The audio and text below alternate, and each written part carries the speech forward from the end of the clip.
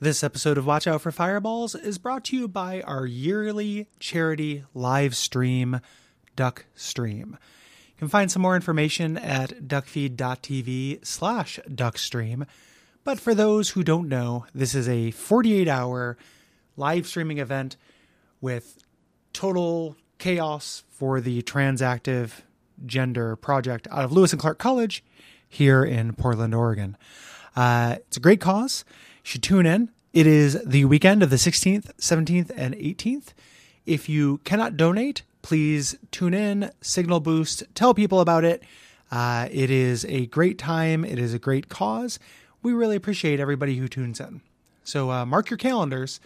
It's going to be Duckstream 2022, and that's going to be the weekend of the 16th, 17th, and 18th. Go to www.duckfeed.tv/duckstream. Thank you.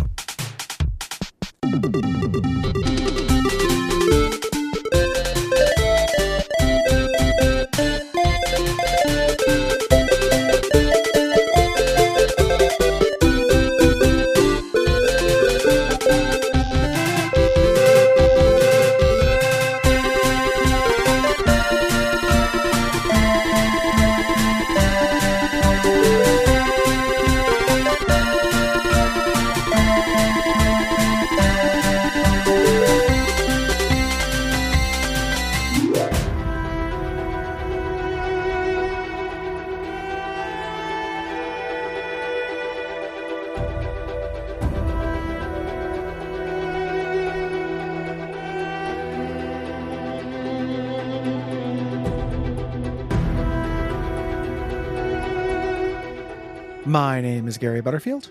My name is Cole Ross. And you're listening to Watch Out for Fireballs. It is a Games Club podcast. And this week we are talking about the first portion of Torment, Tides of Numenera, which is a CRPG, WRPG, you know the deal, developed by NXile Entertainment and published by Techland for the PC in 2017. The Numenera? I thought this was Watch Out for Fireballs, not Bonfireside Chat. Or the unnamed third show that we do about Seinfeld but never publish. Oh man, I got off Twitter, so now when I have intrusive thoughts, I can't do anything. That's one of the big reasons why I'm just like, no, this needs to go somewhere. In my head, I was walking around the other day and I thought Jerry is the leader of Seinfeld. It just made me laugh. Every team's got a leader. Yep. This one is Jerry. The other intrusive thought I had that I have nowhere to put is we're off the rails real quick here, but I walked around the house for a frankly alarming wellness check amount of time. Okay, going aluminum.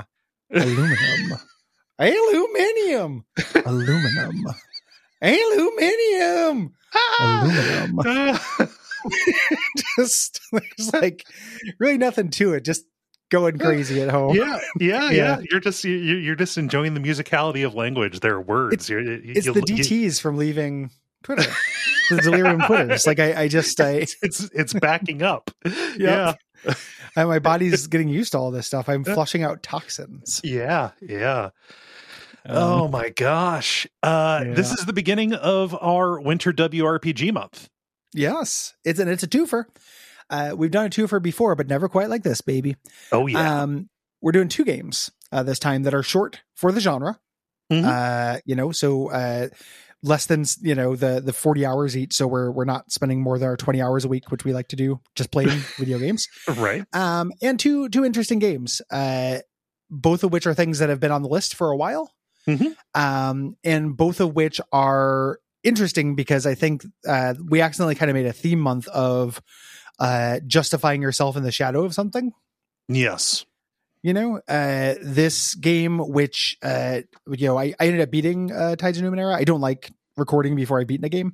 Mm-hmm. So I ended up beating it yesterday. I kind of fucked myself to chug it. And this game, which I think is a good, interesting mess that is not a very good Torment game. Right. And then Hong Kong, which is a really, really, really great game that just happens to have the misfortune of coming after Dragonfall. That's the thing, right?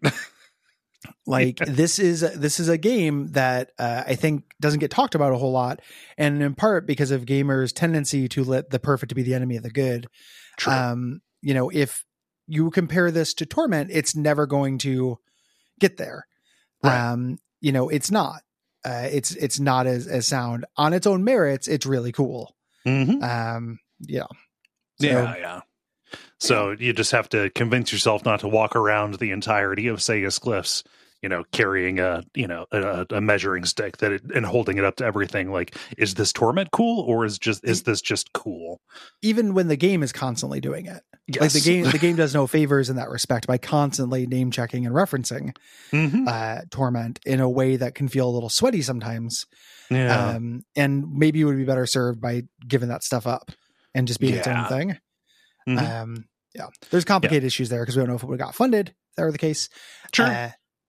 Regardless which, the basic premise of this game, you play as a character called the Last Castoff. You're a body that was used to hold the spirit of this being called the Changing God. Before he cast you off to go make another body.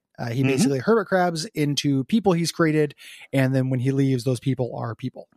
Yes, they are people. They didn't exist before he created them, and then they're just kind of set loose in the world with a whole bunch of powers and stuff. Yeah, some goddishness. Like they're not gods, but they have superpowers. They're X-Men. They're tapped into the tides, which is basically the Force. Kind of thing. Yeah, the tides plus the Force plus alignment. Right. And you're awake in this brand new world. You have no idea where you came from, what you did. There are people who remember you, but obviously you don't remember them. And you basically fall like from Diamond the sky. Jim. Yeah. It's the definition of fame. Bonjour. Bonjour.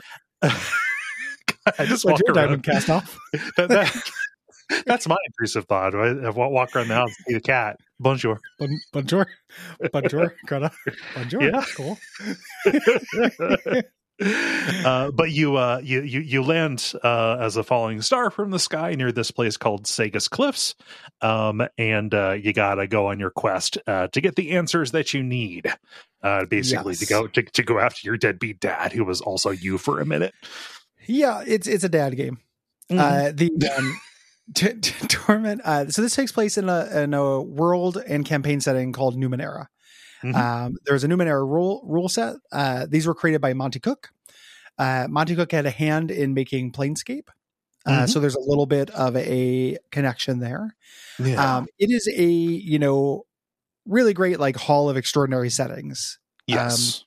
It's a really great setting. The idea here is that this is like 1 billion years in the future in this place called the Ninth World, where between our world and there, 7 great civilizations have risen and fallen, and each of them had their own technology and culture and such, but we're all cut off from it. So the world is just absolutely littered with bits of technology that are indistinguishable from magic, and everyone just kind of vibes with it. Like, everyone's just like, yeah, man, you might find a thing on the ground, and it does, it teleports your stomach through time into the future where it's already full. Yep. So you never get to eat again, but you always feel full. And that's just, you had no idea. You just pressed the button, and this is the chaotic nightmare life we all live in, and we're all cool with it. Yes, and it is the foundation of all power, from government up to gods. Everybody is kind of walking around playing with and ruining each other's lives with the cast off toys of people who are not here to explain why that's a bad idea. Yes. And it sounded that I was talking about it being a nightmare. The world is a lot like goofier and faster, looser with this stuff. People do tend to survive. It's a really bright kind of setting, like not just like in the visual design element kind of thing, but like there is I mean, it's, and we're making it sound like it is purely sci-fi. It is wrapped around again to where it is like pseudo medieval.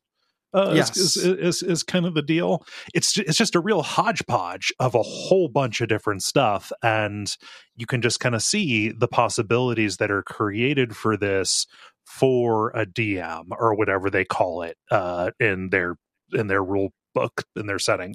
Yeah. I hate how every different system has a different name for DM. Well, it does make sense that they're not called dungeon masters. I know, in like Vampire, but I think they should just be game masters and everything.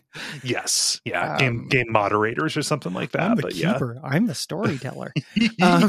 Yeah, but it's making a setting where anything is possible and anything is narratively justified.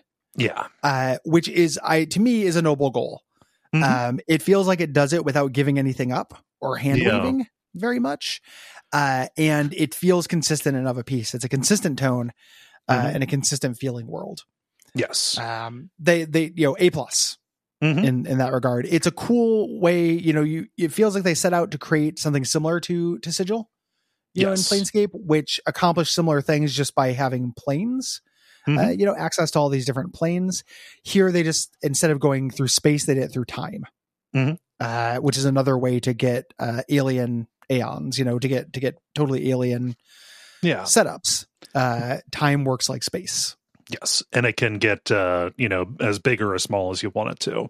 This can be like psychedelic and cosmological if you want to, or it can be as kind of day to day, small, lower stakes kind of thing. It's really just at the discretion of whoever is writing the story for the players to participate in.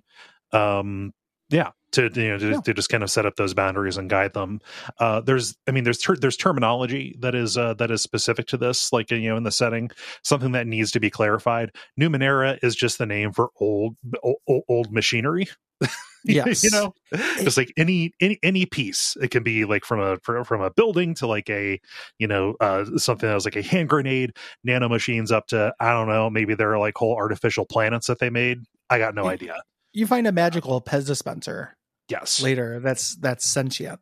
Like it's explicitly a Pez dispenser. Like it can be anything. You caught on something that is just a minor note that I think is worth talking about. They're called Numenera. A thing that is a minor annoyance to me in this game is that everything has a different cute name. Yep. Every single thing. Yeah. And this has to me a fatiguing effect. In this game that I don't always feel in every other game. And I would expand that to the prose. Like that's something I want to talk about later. The prose in this game is generally very good. It feels to me more overwhelming than similarly reedy games. Yeah.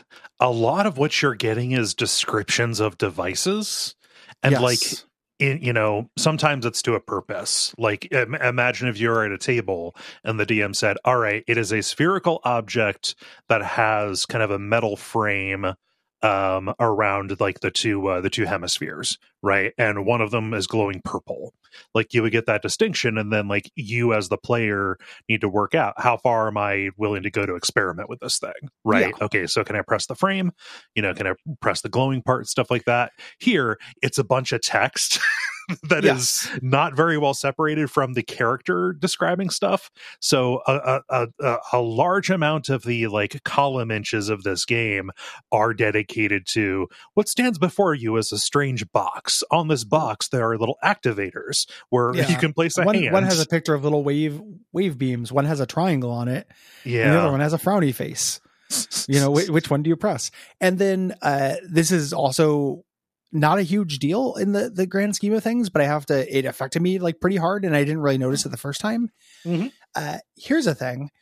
If you are writing a game and you're going to introduce a series of alien objects, every single alien object doesn't need an option for examine it more closely.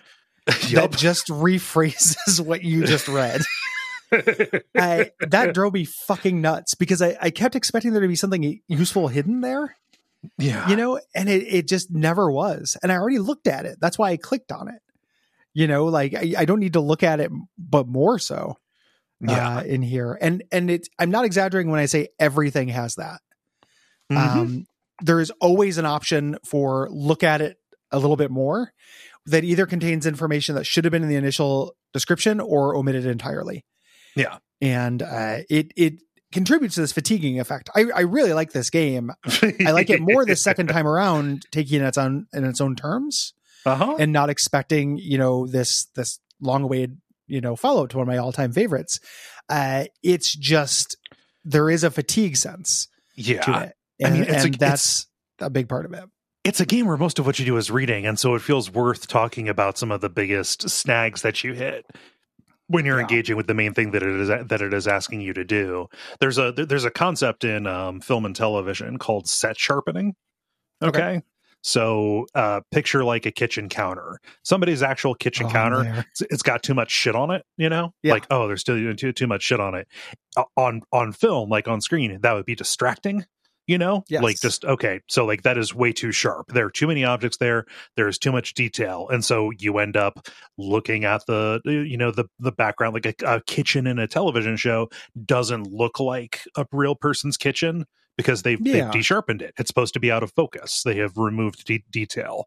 A lot of this, especially the stuff that is not character focused, because the character stuff is great, like the broad concepts are great, but like when it comes down to description, needs to be like way unsharpened. Yeah. Or that and another type of and form of just like edited down. Yeah. Like just needs less words.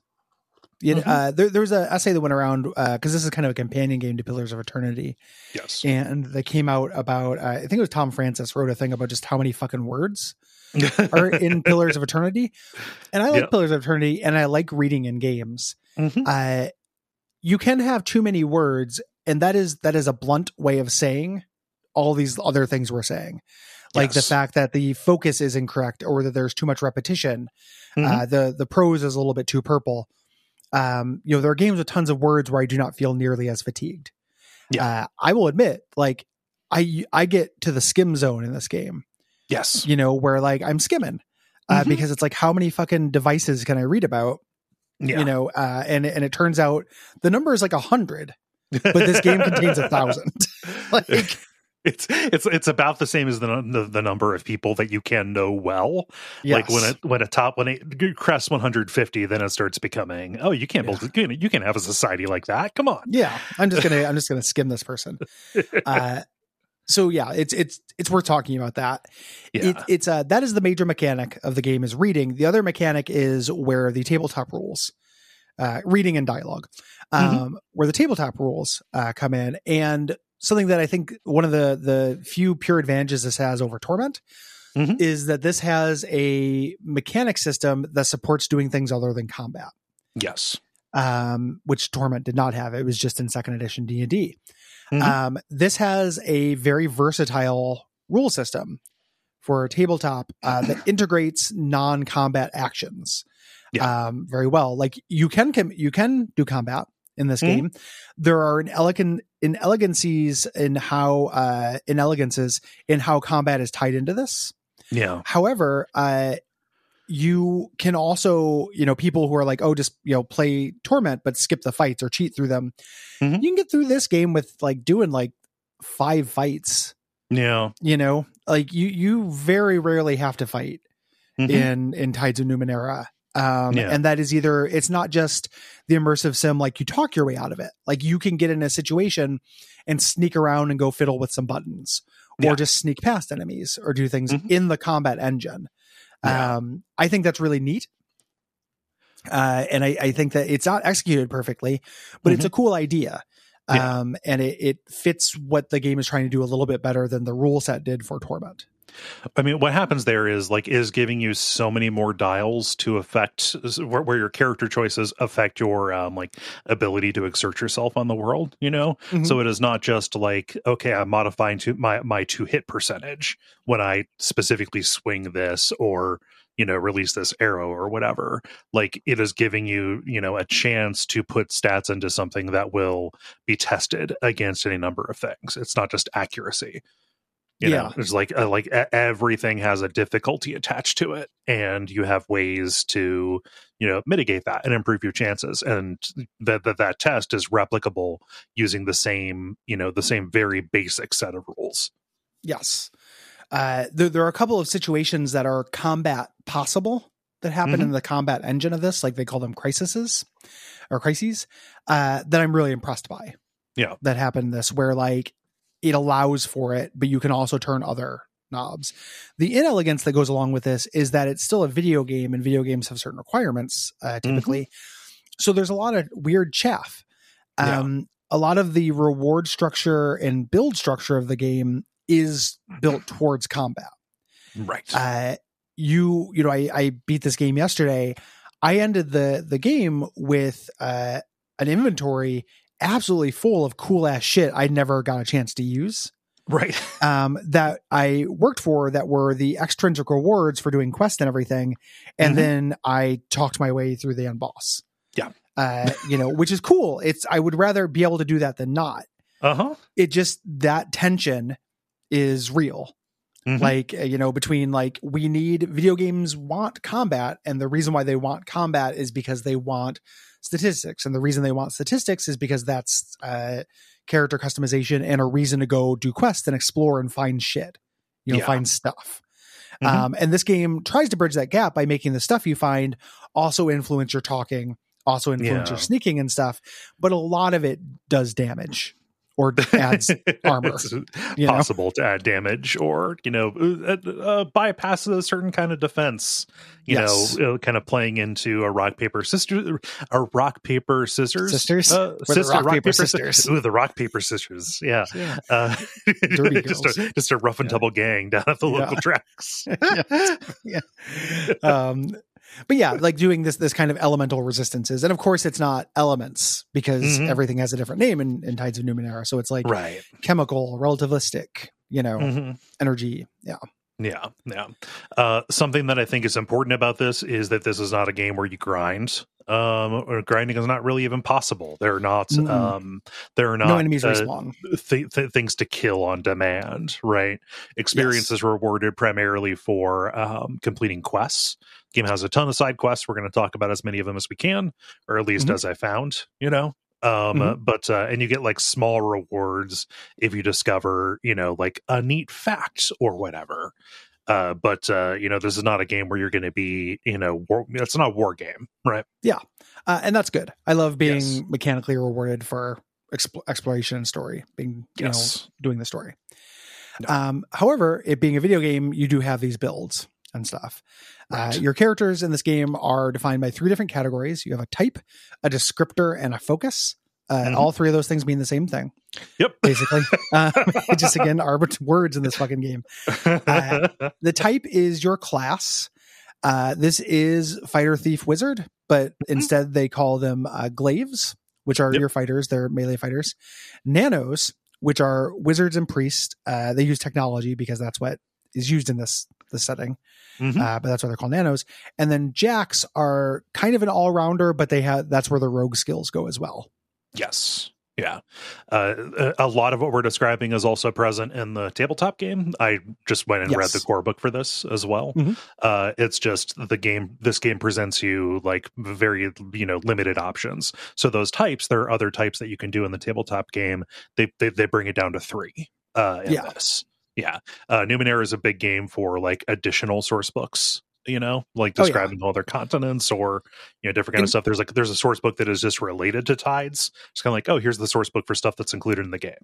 Yeah. None of the stuff in this game is stuff from, and none of the narrative stuff, the setting and character things are from the tabletop game, which is interesting. It takes place in the setting and with the system, but they made basically a game for this and then made a source book out of it. It's kind of a reverse of what they did with Planescape. Yeah. So type is your kind of broadest, class. Like it's the big box. You get a descriptor, which is an adjective that describes your character and gives you some subclass definition. This is more like just like what stats you emphasize or what skill. So like charming, clever, rugged. There are like a bunch of these, and all of these have these kind of defined skill and attribute ramifications. So like this, if you choose to be like, I don't know, nimble or whatever, then the ability to smash, you're not going to be able to train in that because you're more about using your quick fingers to like get into stuff as opposed to breaking it open with smashing a big rock versus fingering. Yeah, everybody knows you can only do one. Yeah, you have to choose.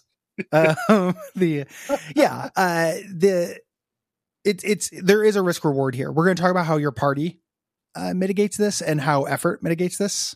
you know, in a minute. But so you're not cut off from doing any things. It's just you're better at some things and worse than others. Yes. Focus is your character's kind of broad mission here, which provides these kind of benefits as you level up. So speaks with a silver tongue, breathes shadow, or masters defense. Yeah. Again, that's, you know, charm, stealth, fighting, right? Yeah. Like they have cutesy names, but they're those things. Yeah. And there are more of these in the tabletop version as well. You can also make your own. They had to limit it and kind of codify rules. Yes. Because computer. Yep. And notice all of those are, you know, combat. I mean, aside from Silver Tongue, was it just broadly tries to get out of doing combat? It's neither smashing nor fingering. It's tonguing. Yeah. But it's getting out of combat and convincing people to do stuff, which is viable. This game, you can get out of more. It fulfills the contract or whatever, unlike something like Bloodlines, right? Yeah. Each skill is really simplified. So instead of having this huge gradient, it's either untrained, trained, or like mastered. There's just the three things, or something like that. Yeah. And then you can also have like negative, but that's rare. You know, if it's when it's negative, it's untrainable rather. So it can't be negative, but you just can't do it. Yeah. You're never going to be good at smashing. You're a finger boy. On top of this, it has simplified your stats. These are stat pools: might, speed, and intellect. Very surprised they didn't give them goofy names. You add to these as you level up. And similar to Torment, one of the things that borrows successfully is being really fast and loose with giving you upgrades on these. Oh yeah.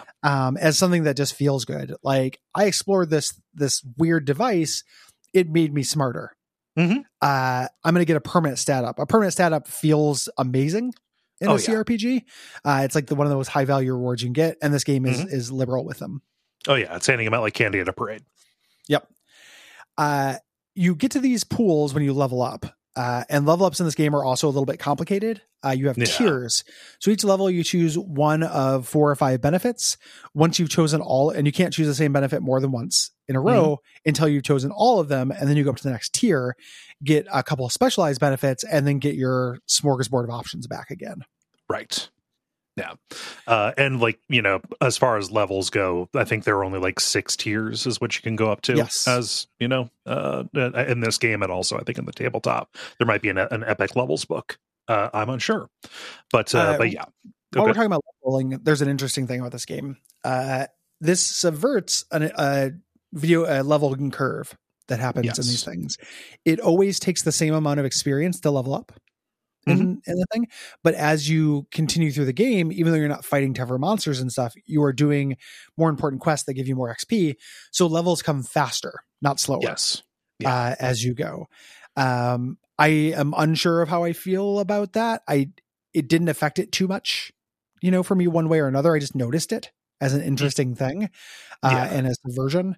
I'm glad it didn't like super slow down because it's fun to get new toys, but it's a weird and very intentional choice. Right. In the game. Yeah. I'm fine getting treats, especially in a game that is kind of as short as this, and in a game that is paced like this, let's say. Yeah. Let's talk about tests. Yeah, we get tests. We have our good friend, the D20, although a lot of this math and the randomization is kind of obscured from you. Anything that you do in the game that is not just effortless, like, oh, I'm going to walk across this flat floor, involves a test.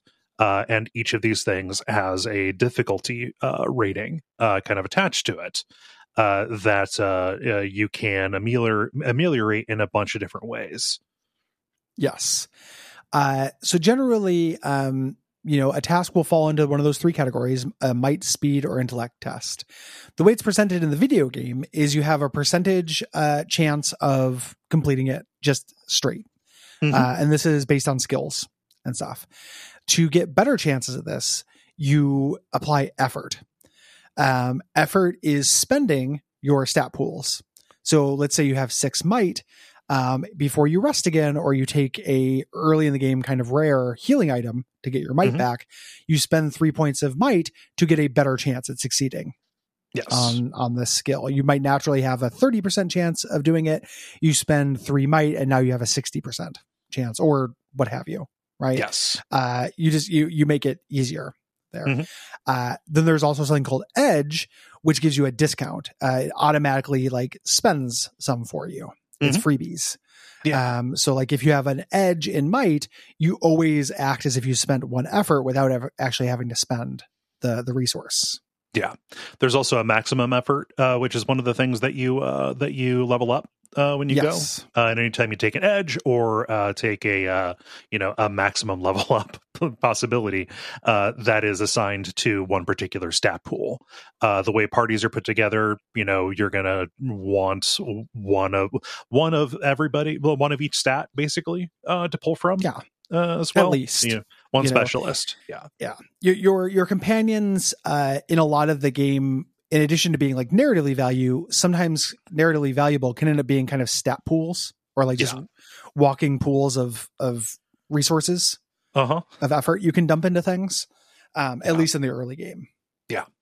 I love making this a resource that you spend.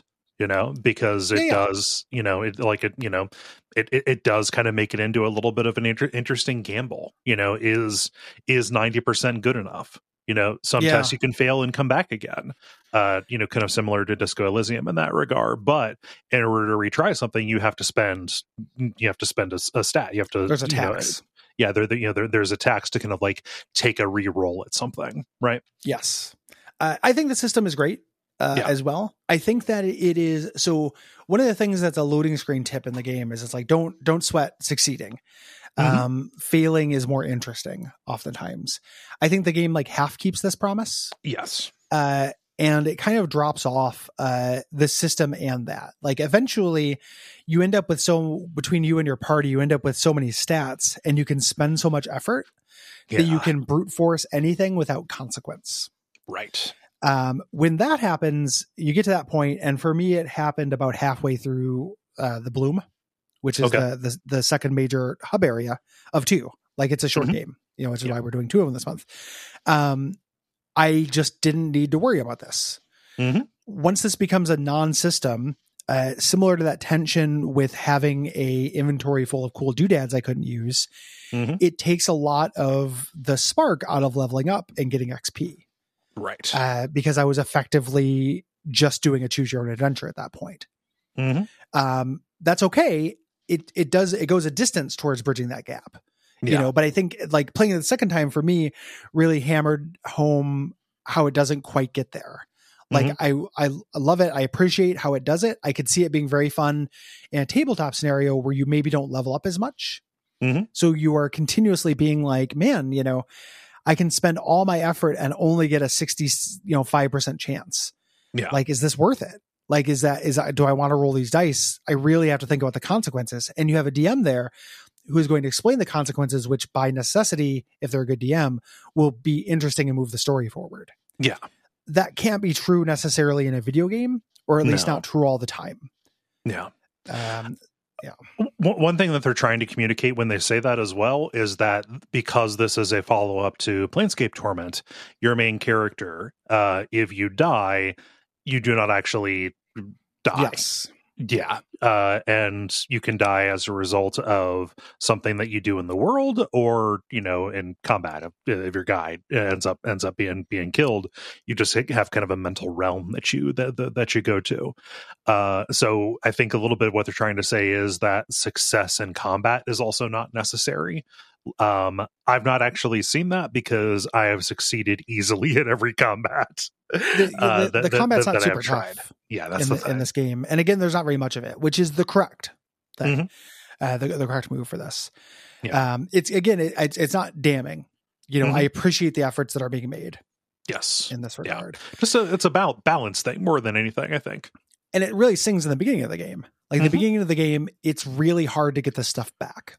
So spending a point or two of effort or getting a point of edge really matters, or getting a companion who is really good at something you lack, because getting the items that refill this, they're pretty rare. Money is really tight. Sleeping is expensive. Yeah. Sleeping advances time sensitive quests in this game. which I actually like. I imagine that probably destroys some gamers' psychographics. You know, long rest. Yeah, the long rest will fuck you in this. But it kind of burns away. Like it's mostly in Sagas Cliffs that happens. Yeah. Once you get out of that, that's no longer such a thing. Early on, though, it really works. Yes. It's really cool. Yeah. So yeah, you expend that, and you drain your stat pools, and you just kind of have to decide, how early I am, when is my next rest, can I get back to sleep, do I have the consumables? Early on, you're making those decisions. Later on, not so much. Yep. Your chances of success can also be modified by the situation that you're in. There are fetters, is what they call these kind of post roll modifiers. Here, they're just kind of factored in, but these can just be like, okay, one of your guys has a motivation fetter. That gives everybody a particular extra chance on might things or whatever. Yes. As many of these as there are stars in the sky. There are status effects. Yes. Basically. There's also invisible ones. So like if you have a test, like let's say you need to do something quickly under the eye of somebody watching, you can take a turn to watch their patterns. You won't get a fetter, but the next time you actually do a thing, it will be easier. Yeah. So there are invisible modifiers for this as well. Like a lot of this stuff does a good job of staying behind the scenes. Yeah. And like we just used about 20 different synonyms that the game uses in order to describe, okay, just what do I need to roll on this D20 to buckle make this the happen? fuck up, because using 20 different synonyms, we gonna do it. Fetters are just status effects most of the time. They just have a cutesy name, and all the individual ones have cutesy names. So you just have to be okay with it. A lot of hovering over to see what they are.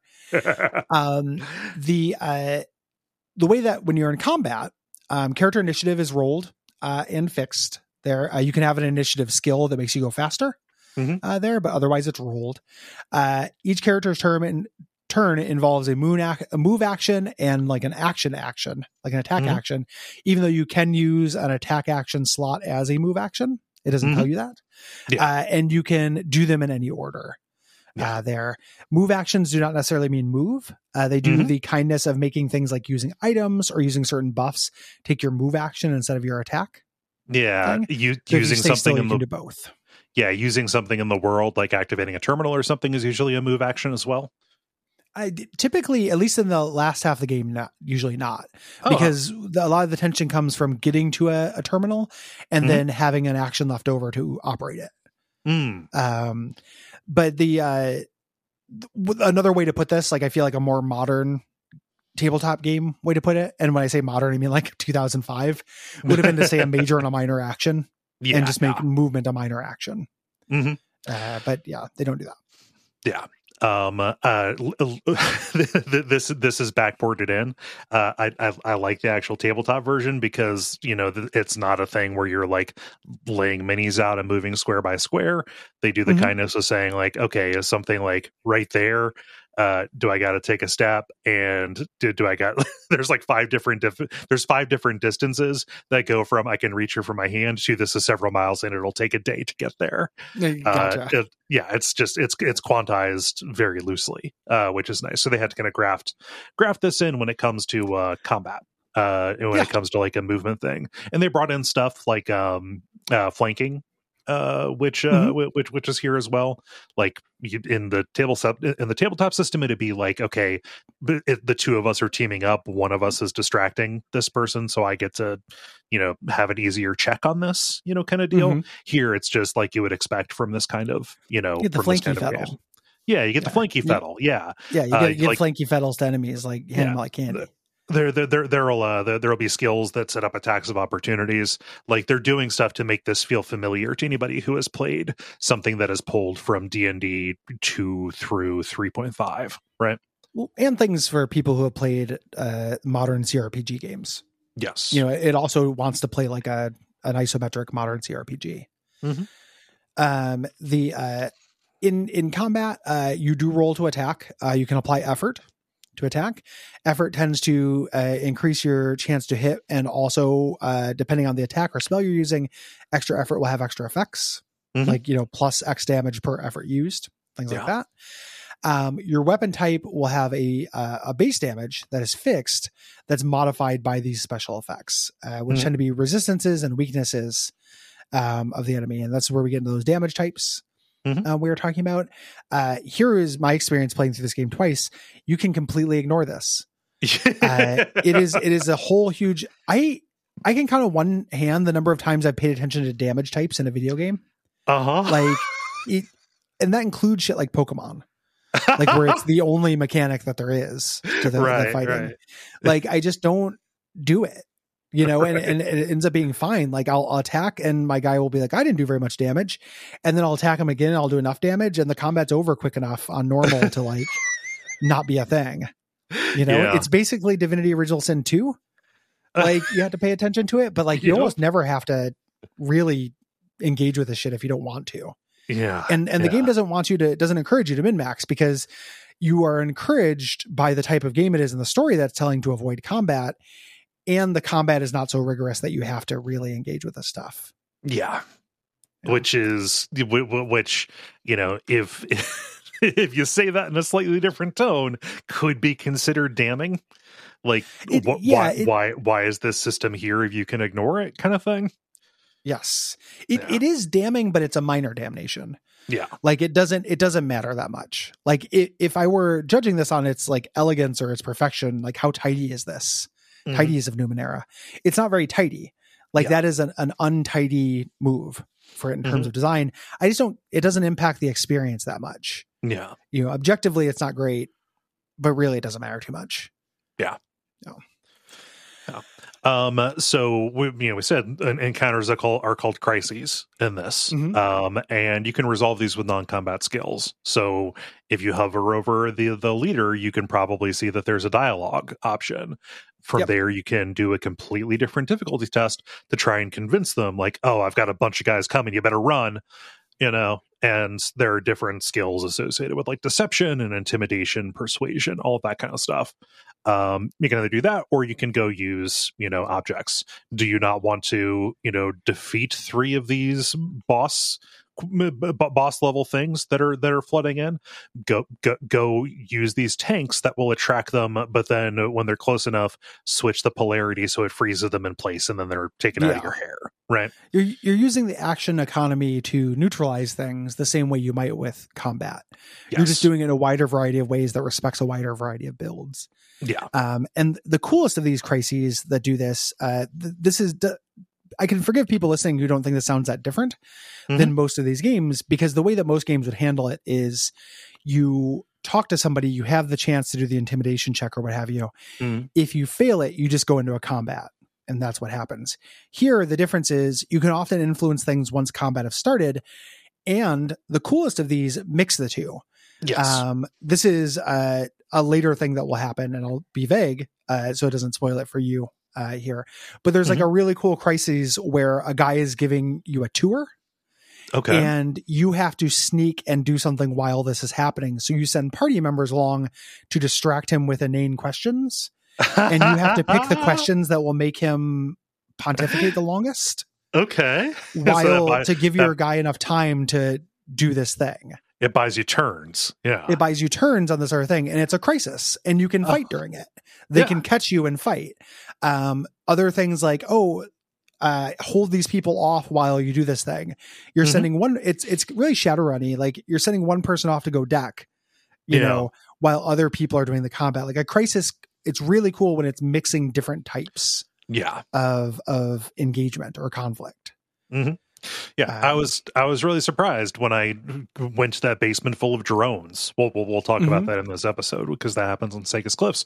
But I was really surprised that I didn't have to kill all of those things once they were aggro. Like it is neat, and it gives them like bizarrely for a game where combat, if you fight it straight, can be kind of monotonous. It does end up bringing like a ton of variety to the different combat situations are there. I mean, kind of because each combat scenario, each crisis needs to justify why it exists to a degree. It's like, all right, we're not throwing combat at you willy-nilly. This is, like just each of these needs to be its own kind of thing. Well, let's get creative with it. How can we actually use the systems that we have in place here to give you different goals and stuff? It's very canny in that regard. Yes. Yeah. It is, it doesn't land it perfectly, but it's really appreciated and a really admirable effort that works more than you might expect. Yes. In terms of this. And as we mentioned before, it respects the contract. You want to make a talky character who doesn't fight, you got it. You will very rarely have to fight. It's not never, I don't think. I think there are a couple mandatory fights in the game, but maybe not. Like you might be able to actually get through it. Yeah, exactly. Everything else is handled in dialogue trees. This is the Brian Fargo method. We're going to get, similar to Torment or Fallout, where you're asking people about things by going through the right paths. You'll sometimes unlock things. Descriptions are being peppered through this. Like if you have a high enough perception, you can notice people are lying and things like that. If you have a high enough perception, or if you have a shady doctor rip out your eye and put in a fake one. Yeah. Or if you end up getting an artifact that lets you read minds and you can read somebody's surface thoughts, which is really, really a good one that doesn't do a whole lot other than just add tons of flavor. So it's conveying a lot of information to these. Yeah. Certain options, specifically like responses when somebody asks you a question or, just gives you a chance to react to them, will affect your tides. Like we said, the tides are the force, but here also the different colors of tides, there are 5 of them, kind of correspond to an alignment system, like in D&D. Yes. Not the 9-point and not as moralistic. None of these are evil tides. Yeah. There's not the tide of like the rent. Give me the rent. The black tide of landlords. So there's blue, which is kind of wisdom and knowledge. Red is passion. Indigo is justice. Silver is ambition, notoriety, and gold is goodness, like empathy and sacrifice. Yeah. Your tides shift on your actions. So you'll do a thing and it will say, red tide increased a little, blue tide increased a moderate amount. And you have a highest value of this, which is your dominant tide. This is your alignment. This affects kind of available options, some character relationships, affects the ending that you have. It's interesting how little mechanical effect this has. Yeah. It shows up, but it's not a huge thing for being the name of the game. There's a little like Cones of Dunshire element to this where I was like, it's supposed to be about the tides. I kept thinking I was playing it, and they matter. It does matter, but it's not as big a deal as it is in Planescape Torment, where belief is the central tenet. Yes.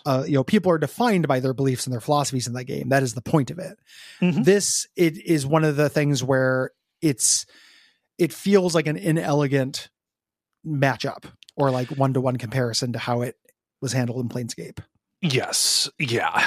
It ends up kind of being like a little interesting piece of like Chrome or hand waving, because like there's a sound cue associated with any action that you take that that has a tide change associated with it, and you'd see the little readout what gained or what lost, regardless of how meaningless that actually is. There is always that split second of like, ooh, it made a sound, so I did something good, or like, oh no, I'm on team blue and my red went up.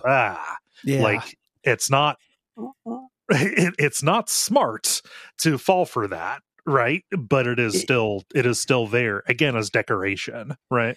Yes, it's a weird thing that you can mostly ignore, that gives you fun sounds and makes you feel like you're doing a thing, but you don't really play this like an alignment thing where, like, unlike an alignment system, you're not saying like, I want to be good, because there's not a good and evil other than gold, which is like obviously very nice. If you're playing a good character, you'll do a lot of gold things, but you're also going to do a lot of indigo things and a lot of blue things.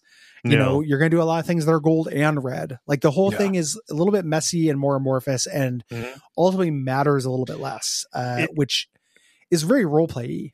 It is very tabletop-y as opposed to computery. Mm-hmm. It's also this is descriptive, right? Like this will never, there's like a loading screen tooltip that says this will never stop you from being able to take an option, right? Yep. Whereas alignment would, like there would be, consequences if your alignment was going to change.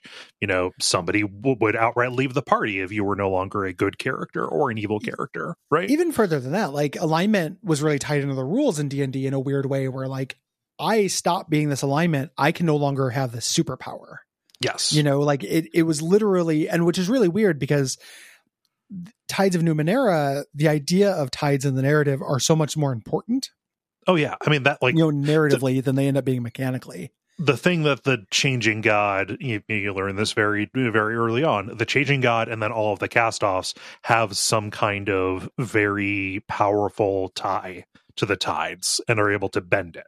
Right. Yes. Some choose to indulge in this, which, they tend to start thinking they're gods and start fucking things up. Some people decide not to mess with it, but all of them are attuned to it. Right. Yes. So like, and because this is, again, it is a torment kind of thing, you are walking around in a world that has been impacted by this one very powerful person that has all these different kind of versions laying around. And each of them is attuned to this. It is very important in the narrative, and it does not have a commensurate importance in the actual mechanics to actually reflect it. Right? Like I know that I'm a blue boy because I like learning stuff, but that's just because I'm seeking out content and I want to know why people do stuff the way that they did because that's where content is. Yes. It's real strange that is so important, but it has no impact. And then the game is like on the tooltip, like, hey, this doesn't have an impact, man. This is not going to stop you from doing anything. It's not restrictive. It's Flash. These cones don't do shit.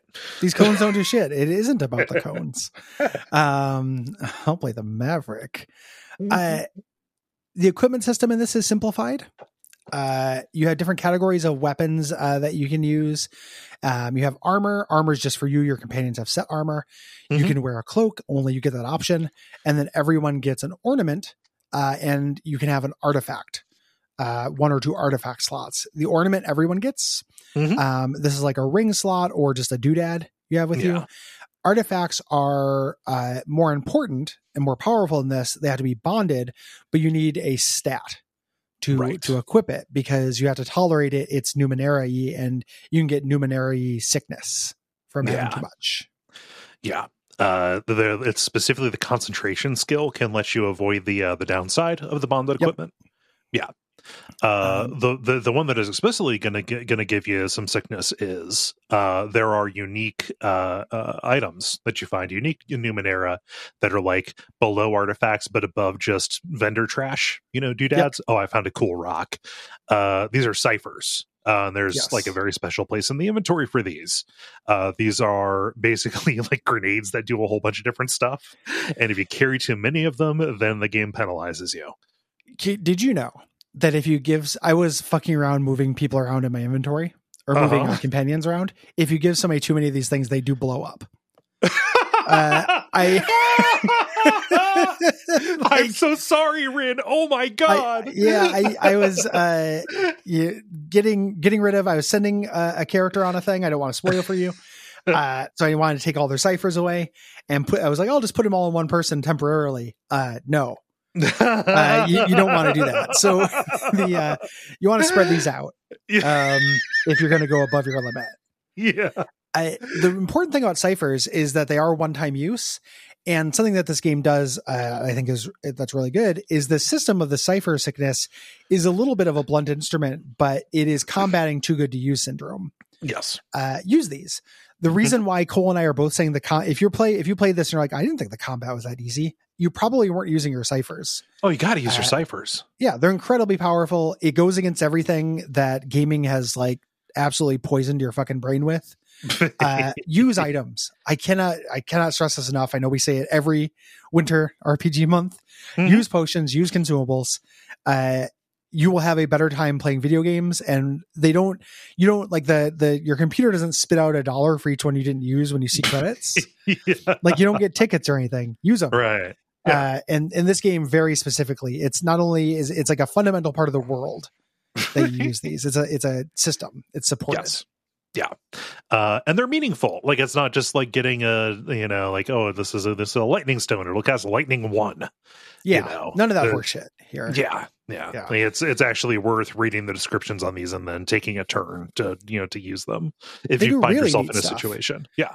Like there's one like later, one of the ones that I resented that was in my inventory until the end of the game, not because it was too good to use, but because I stopped getting into fights, was a cloud of nanites that would animate a dead enemy to fight on my side. I'm like, yeah, that's cool. Mm-hmm. I want that. I'll be a little bit queasy to carry that around and then just never end up using it. But like they have a lot of really cool effects, and a lot of them are just grenades, but they'll shore up different damage types. Mm-hmm. For you, if you're not doing damage to an enemy and you want to engage with the damage type system, you probably have a cipher that will do that type of damage that they're weak against.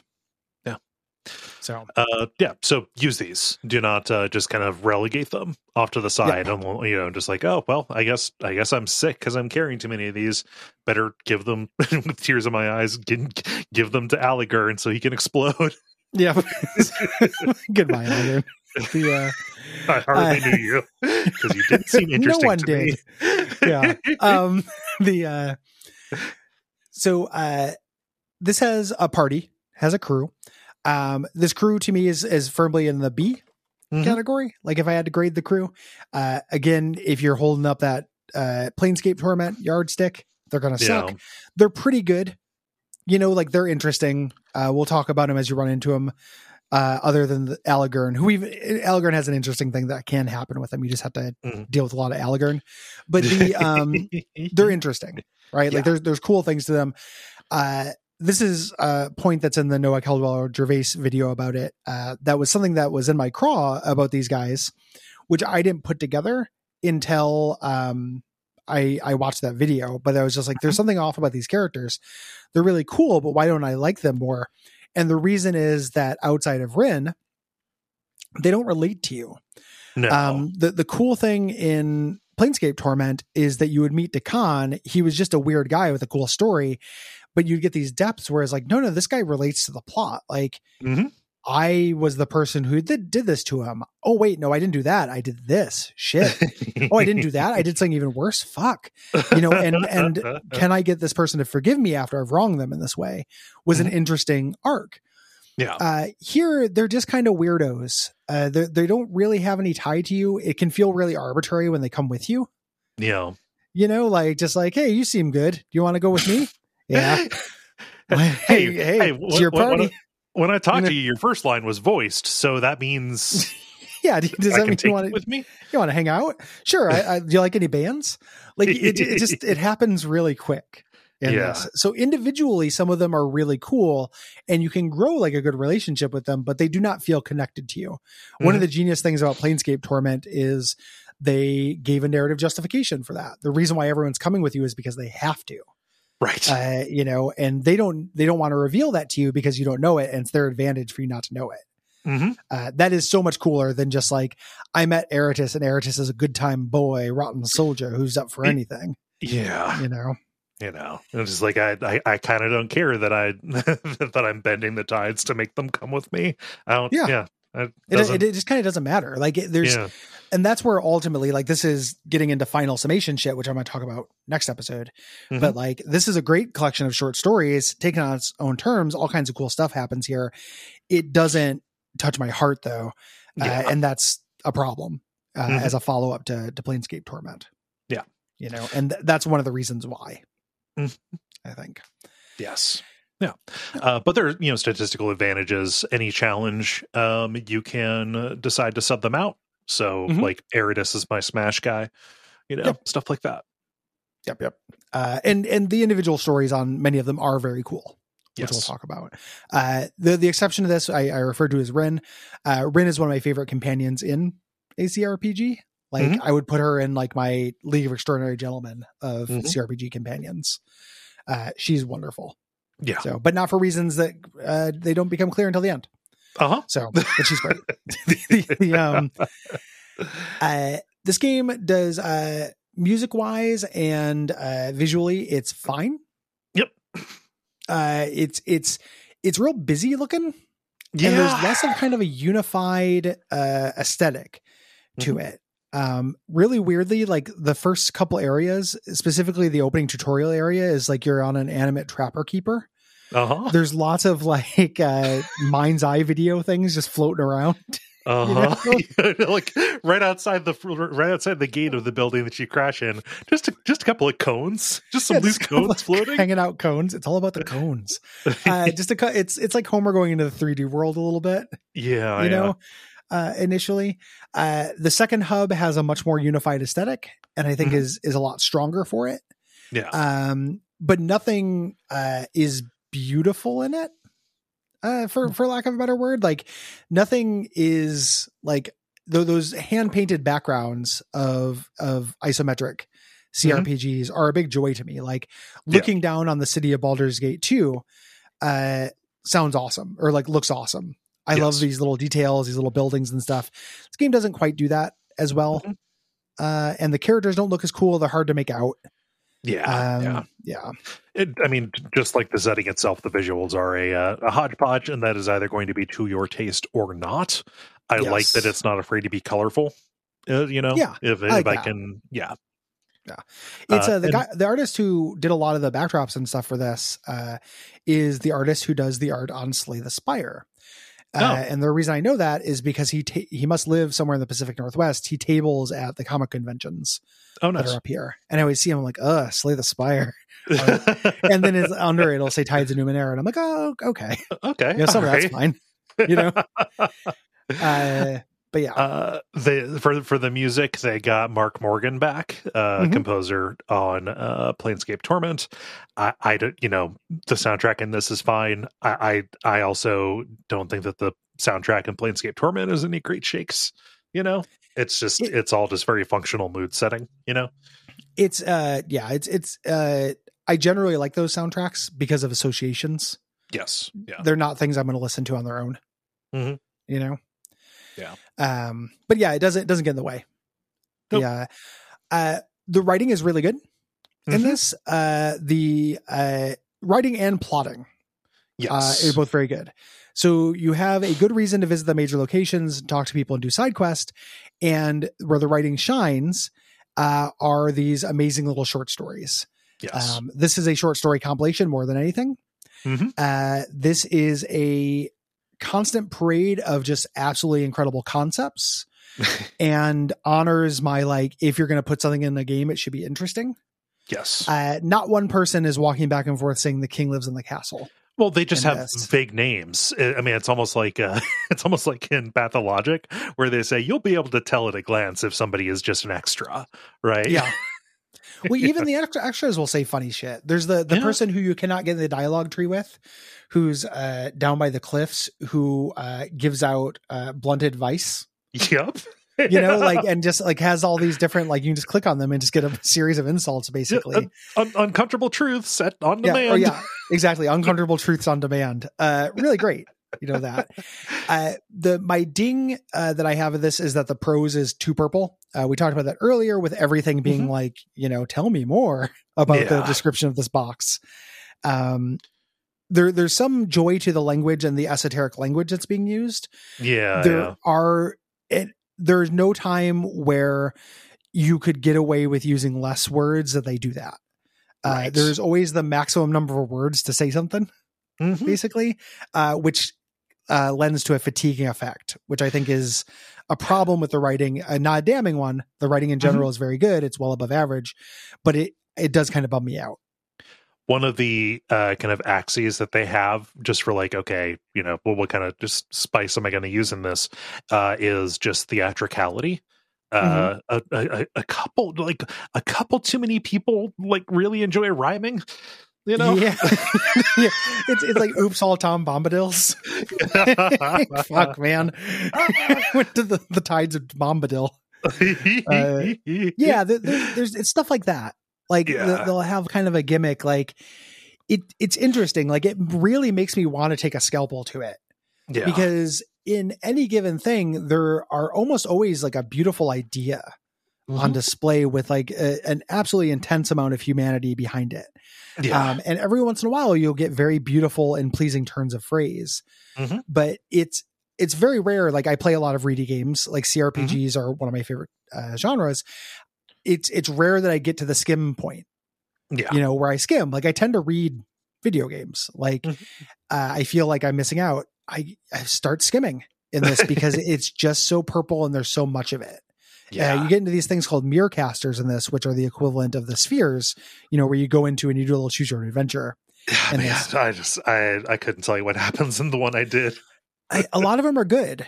Like there's a bunch of them that are good. They play into the plot more than you expect, more than backstory. There's so many of them and they're so fucking long. Yeah. Like you're already essentially doing the act of reading a novel. It's like, do you want to read this short story in the middle of this novel? And I just kind of feel like I'm already doing that. Like I'm ginger around talking about this stuff because I don't want to sound like an idiot. I don't want to sound like, oh, I don't like, give me, why am I not doing slam dunks while a guy yells boom shakalaka at me? That's what I want to be doing. Like Navy SEALs. Like I'm not that guy. I just think that it's a little too wordy.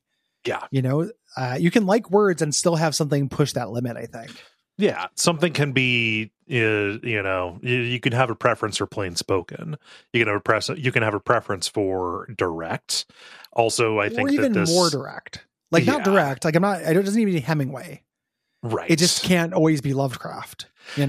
Something that happens in this, like a little bit to me is they fall into a little bit of adverb kind of stuff, adverb problems. He said blankly, that kind of thing.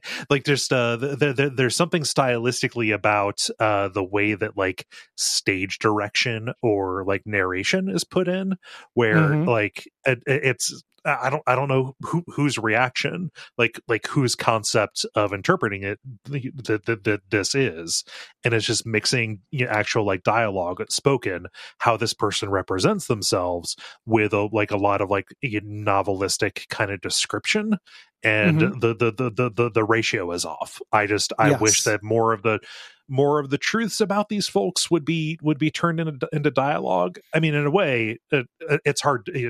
It is a problem to hold this up against Disco Elysium, a game that came out 2 years later and is also just like a high watermark for this genre. Something that they did that was amazing is there's basically no stage direction in the dialogue. All of that is offloaded to your different aspects, and each of those has its own voice, right? And you can decide which one is trustworthy for how you view this character in these worlds based on how they decide to chime in and when. Right. Yeah. The stage direction ends up like putting cruft into this, I think, from like a stylistic point, or from a stylistic point of view. Yeah. In addition to just it's that and just some extra cruft. Like it's stage direction, and then even just the content is a little crufty. Yeah. Comparing, like there's really useful comparisons to be made with this and Disco Elysium, which feels more like Planescape Torment to me. Yes. In a lot of ways, because it is more philosophically tied to like those things, like a little bit stronger than this. So, and it has better prose, like it is more readable, interesting prose. There's also a negative comparison to be made with, Pillars of Eternity, which is a game I like. On a long enough timeline, I can see us doing it. Yeah. It is too wordy as well. Right. That also is just too many words to not enough end. There, so it can be a lot worse than it is here. It's just not Planescape Torment, and it's not Disco Elysium. It's above average, but it's not perfect. Like I have to pump the brakes a little bit on praise around it, just because it's anything that fatigues you this much, right? Is not an experience you necessarily want for a video game. Like I'm not looking to be tired. In general, I'm not looking to be tired. Yeah. I mean, if you're looking for like non-best in the world comparisons, to this, like, okay, if Planescape Torment is too high of a standard, or Disco Elysium is too high of a standard, there are other ones that manage to get this right. Divinity Original Sin 2 doesn't have this problem. Tyranny doesn't have this problem, and Tyranny is in love with like the music of words, right? Yeah. It's just written, I think, a little bit more tastefully to where it's not as as tiresome as this. A little less concerned with being a source book Yes. than this is. Like this, we talk about how we want the source book for something. It's very different than saying we want the experience of playing it to be a source book. Yes. And in some ways, Tides of Numenera ends up feeling like playing a source book. Well, I mean, it came out before the actual system, before the tabletop system did. This was a lot of people's first. I can't imagine another way into Numenera outside of being a big Monty Cook fan. Yeah, I love the Cook. Or like, you just keep up on new games. Like you go to the game store and it's like, oh, here's a big hardcover role-playing game. The themes of this do tie into the themes of Planescape Torment. I will be really curious to talk to you about this once you get to the end. Of this. The comparison is very direct. So in Planescape Torment, a past incarnation of you did a bunch of awful stuff and you were dealing with that. Here, it's much more of a daddy kind of thing. You are dealing with sins of the father more than sins of the self, which ends up feeling very important to me in how this game lands those themes. Right. In terms of things, it does feel a little bit like, if you put a gun to someone's head and they had to come up with another way to explore those themes, what's another premise? Well, a guy who's cursed not to die versus a guy who is, the shell for this god. Like they did come up with another premise that allows them to do these things. Yeah. But it for me, it doesn't work as well. And I'll get into it more next episode. We can get into it more there, but just like it is a little weird. It's kind of coming at it laterally or coming at that theme diagonally, which is ultimately Planescape Torment. Like the way you resolve that is to decide how much. What do you accept about yourself and the things you have done? Like, are you going to, take responsibility and go fight in the blood war forever? Or are you going to, try and get out of it? Right. Having it not be, you're just like, okay, accepting something that you have done does take a little bit of the emotional, kind of like punch out of it to a degree. I think it absolutely does. Like, it's a really big difference. Like this guy who made me, I didn't do it, I don't feel guilt. Like a weird thing about this game is the thing that's missing is the torment. I don't feel tormented. Like torment is on display, bad things happen. And the changing god is a monster and he's a profound monster. He's an interesting monster and his motivations are interesting. The crimes he's done are very sunderied and cool. Yes. It wasn't me though. I'm not tormented by that shit. I'm just a guy. Yep. I was just born, man. I just got here. I was put into this situation and I have a lot of like fucked up and powerful brothers and sisters. And the in Planescape Torment, it's arguable that you are a victim of your past self, right? Yeah. Here you are undeniably a victim. Yeah. Like just like everyone else is. Like this is something that was done to you, not something you did in any way, shape, or form. And you see examples of ways that can go very, very poorly. But, as at least as far as I've been, I just finished the Valley of the Dead Gods last night to give you a sense, Gary. At least as far as I have been. Dead Heroes. Yes, dead Heroes. Yes. And what did I say? Dead Gods. Oh, yes. Which also sounds cool Heroes. And is a Planescape thing. Yeah. Yeah. I wanted to make sure I didn't say Valley of Dead Garys. Why would you say that? I don't know. Why are you in danger of saying that? Like, is that something you've been workshopping? No, it's because I was talking to you and I was very quickly moving on to my next point. Just thinking about the Valley of Dead Garys. No. Me, Denise, Oldman hanging out. For eternity. Oh man, that little shit from Pokemon. My dad's there. Yeah.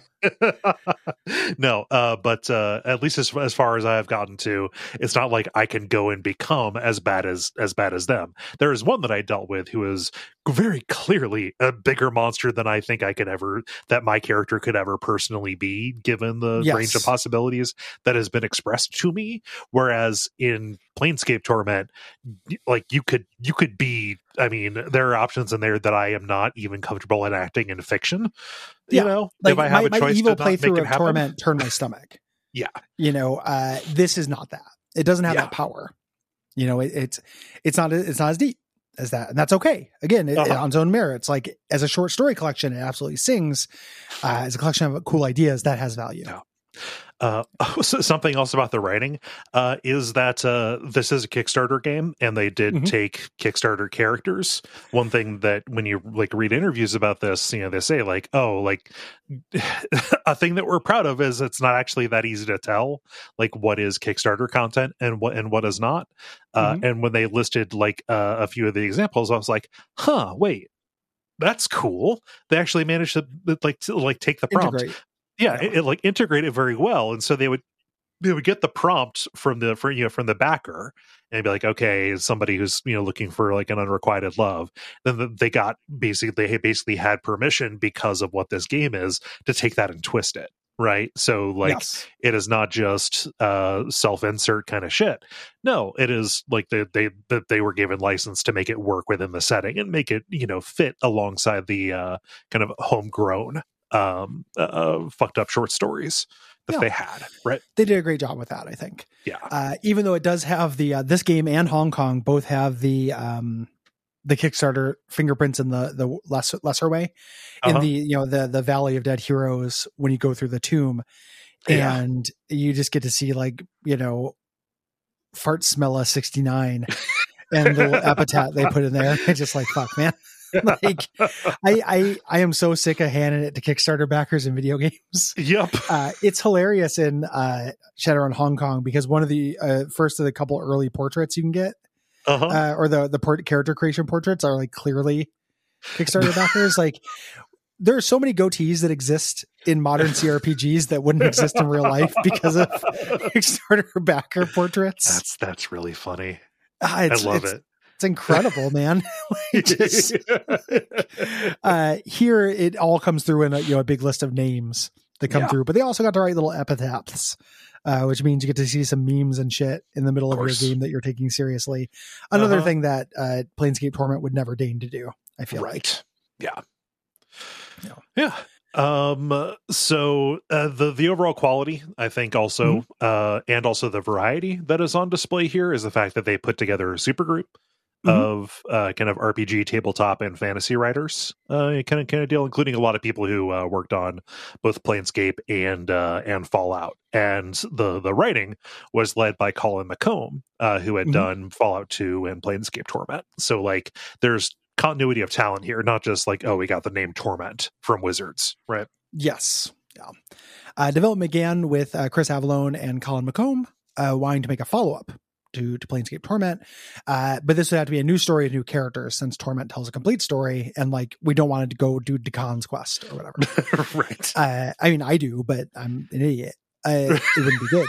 The crowdfunding became viable. They attempted to get the Planescape license from Wizards of the Coast, but that didn't happen because the Planescape setting was generally retired. Yes. There's still some supplemental materials around it, but they had a thing called the Faction War, and that basically killed it. It climaxed like a White Wolf game does. Yeah. Like there was a storyline, like a meta progression, and that finished.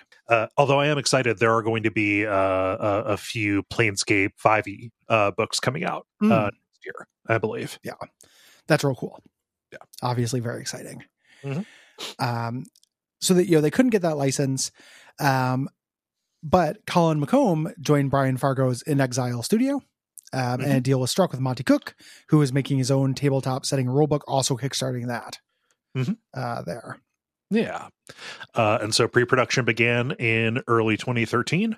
In Exile is a small studio. They were already working on Wasteland 2, which they had crowdfunded just before this.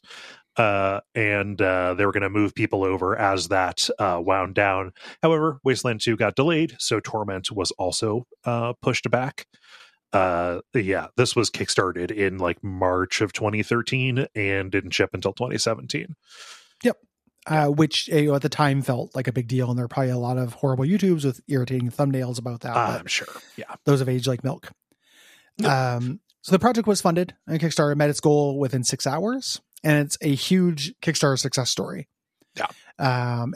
Holds the record for the most funded video game project, or held that record for a very long time. Yeah, it was another big video game that came and knocked that down. I think that it might have been Bloodstained. Possibly it was either Bloodstained or Shenmue. Yeah. Okay. Who will time tell which of those two will Shenmue 3 or will stand the test of time? The taking off and putting on your shoes simulator, or a real quick note about the writing before we get this too is that they recruited fantasy authors for this and to write specific companions, which I think is a really interesting way to do it. The two best companions in this are Eritis, who is written by Chris Avallone, who's a really great story. Cannot wait for you to get to all that stuff. Oh yeah. And then Rin, who is written by Patrick Rothfuss. The king killer the guy? king killing man. I don't, I know that is a name with associated controversies and stuff. Like I know there are people who don't like that guy. Well, it is, go ahead. It is one of the best companions in a CRPG that I played. Yeah. Rin is incredible from a gameplay and story perspective. And we'll get into that a little bit in this episode, more next episode. But I think that's a really cool touch. Like bring in a guest author to do an NPC's story. Yes. That's real neat. Yeah. It's a good approach. And also, I mean, like, it's a little bit how they did previously as well. Like Fallout, like Fallout games that would have different writers, different leads on different characters because there were like quests associated with it. Yeah, but not like guest. They wouldn't like bring in somebody to be, with their voice. That's something I would love to see more of. Yes. And the setting is specifically tied to it because the setting allows you to do anything. So anyone who wants to do their pet character idea can do it here. Yeah. A Numenera did it. Exactly. Yeah. I don't know. They came from a realm or a portal or something. And that's literally what happens. So. Oh yeah, of course. So it can't really know how well this sold. I imagine the bulk of its sales were done in pre-order from that big old Kickstarter. The $5 million of pre-release fundraising funds that they rose. It was generally well received, kind of getting like 7s and 8s out of 10s, getting praise for its writing and world design and demerits for kind of combat and general clunkiness. It is part of this grand revival in CRPGs that we had in the mid 10s. That's continuing. Now this came out, around about Wasteland 2 and Tyranny, Pillars of Eternity, and Divinity Original Sin. Just living like a Gary and shit where Pillars of Eternity is the worst of those. Oh, it's a crop. It's an absolute fucking crop. And then they continued on to do like Wasteland 3 is really good. Pillars of Eternity 2 I haven't played yet, but everyone says it's much better. Divinity Original Sin 2 is an all-time classic. The Pathfinder games are cool. Like we're in a really good time for this kind of thing. Yeah. So there's no indication they're going to do anything more with this. In Exile went on to make Wasteland 3, which again is very good. I'm sure we'll do that for the show at some point. Wasteland 3 is quite good. But nothing more in video games and Torment or Numenera, which probably is fine. Like it feels very much like it is made for tabletop and for collaborative storytelling kind of stuff. It's a very versatile setting. I would not mind a sequel to this that did not have the Torment baggage. Yes. That just did a totally new zone. With the same kind of premise and just used it as this playground for ideas and character ideas and stuff fitting. That would be a good idea. And I'm okay that never happened, but also, it's possible. Yeah. Viable. Let's get into it.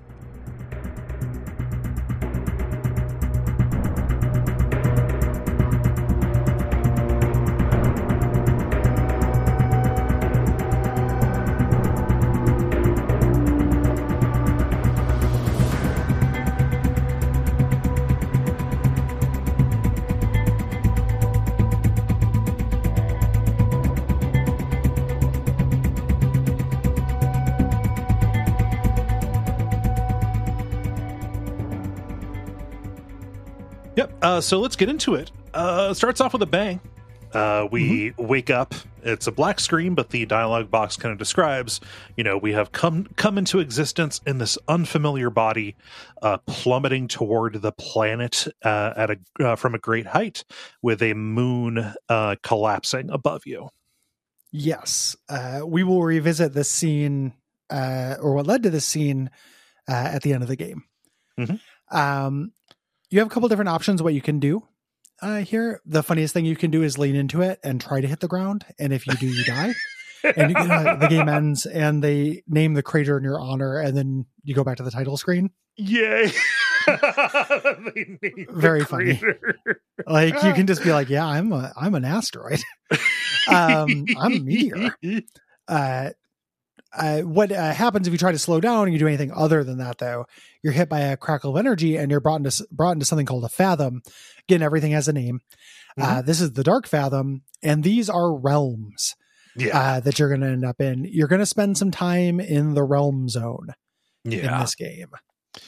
And it's unclear if this is, mystical. What this is, just like everything, this could just be, you conceptualized in the data sphere, because there is something called the Iron Wind. There's just a bunch of nanomachines that form this network connecting all things. The Iron Wind and the data sphere are very different, my friend. Are they now? Yeah, the data sphere is like the benign version that's just kind of everywhere. The Iron Wind is but yeah, there's and again, we're God fucking proper nouns, man. This could be a mindscape or a literal place. Yes. And if it's a mindscape, it's not just a mindscape, it's a mindscape with a technology overlay. Yes. That is connected to a bunch of other stuff. Yeah. Yes. But you're kind of in the darkness, and this roiling void of hexagonal panels that are rising up and down. And you get like a little bit of a interaction tutorial. There is a dripping, glowing light liquid and a large bowl that you have to kind of like pass a little test to move without hurting yourself. Yes. Yeah. Just teaching you the basic verbs of the game. When you do so, we get this mirror that allows us to set our, create our character, our starting traits. You can only choose gender. You cannot choose appearance. This is to a purpose. Yeah. I know that really bugs some people. Get very irritated about that in a game, and I get it. It's for a reason in this game. Yeah.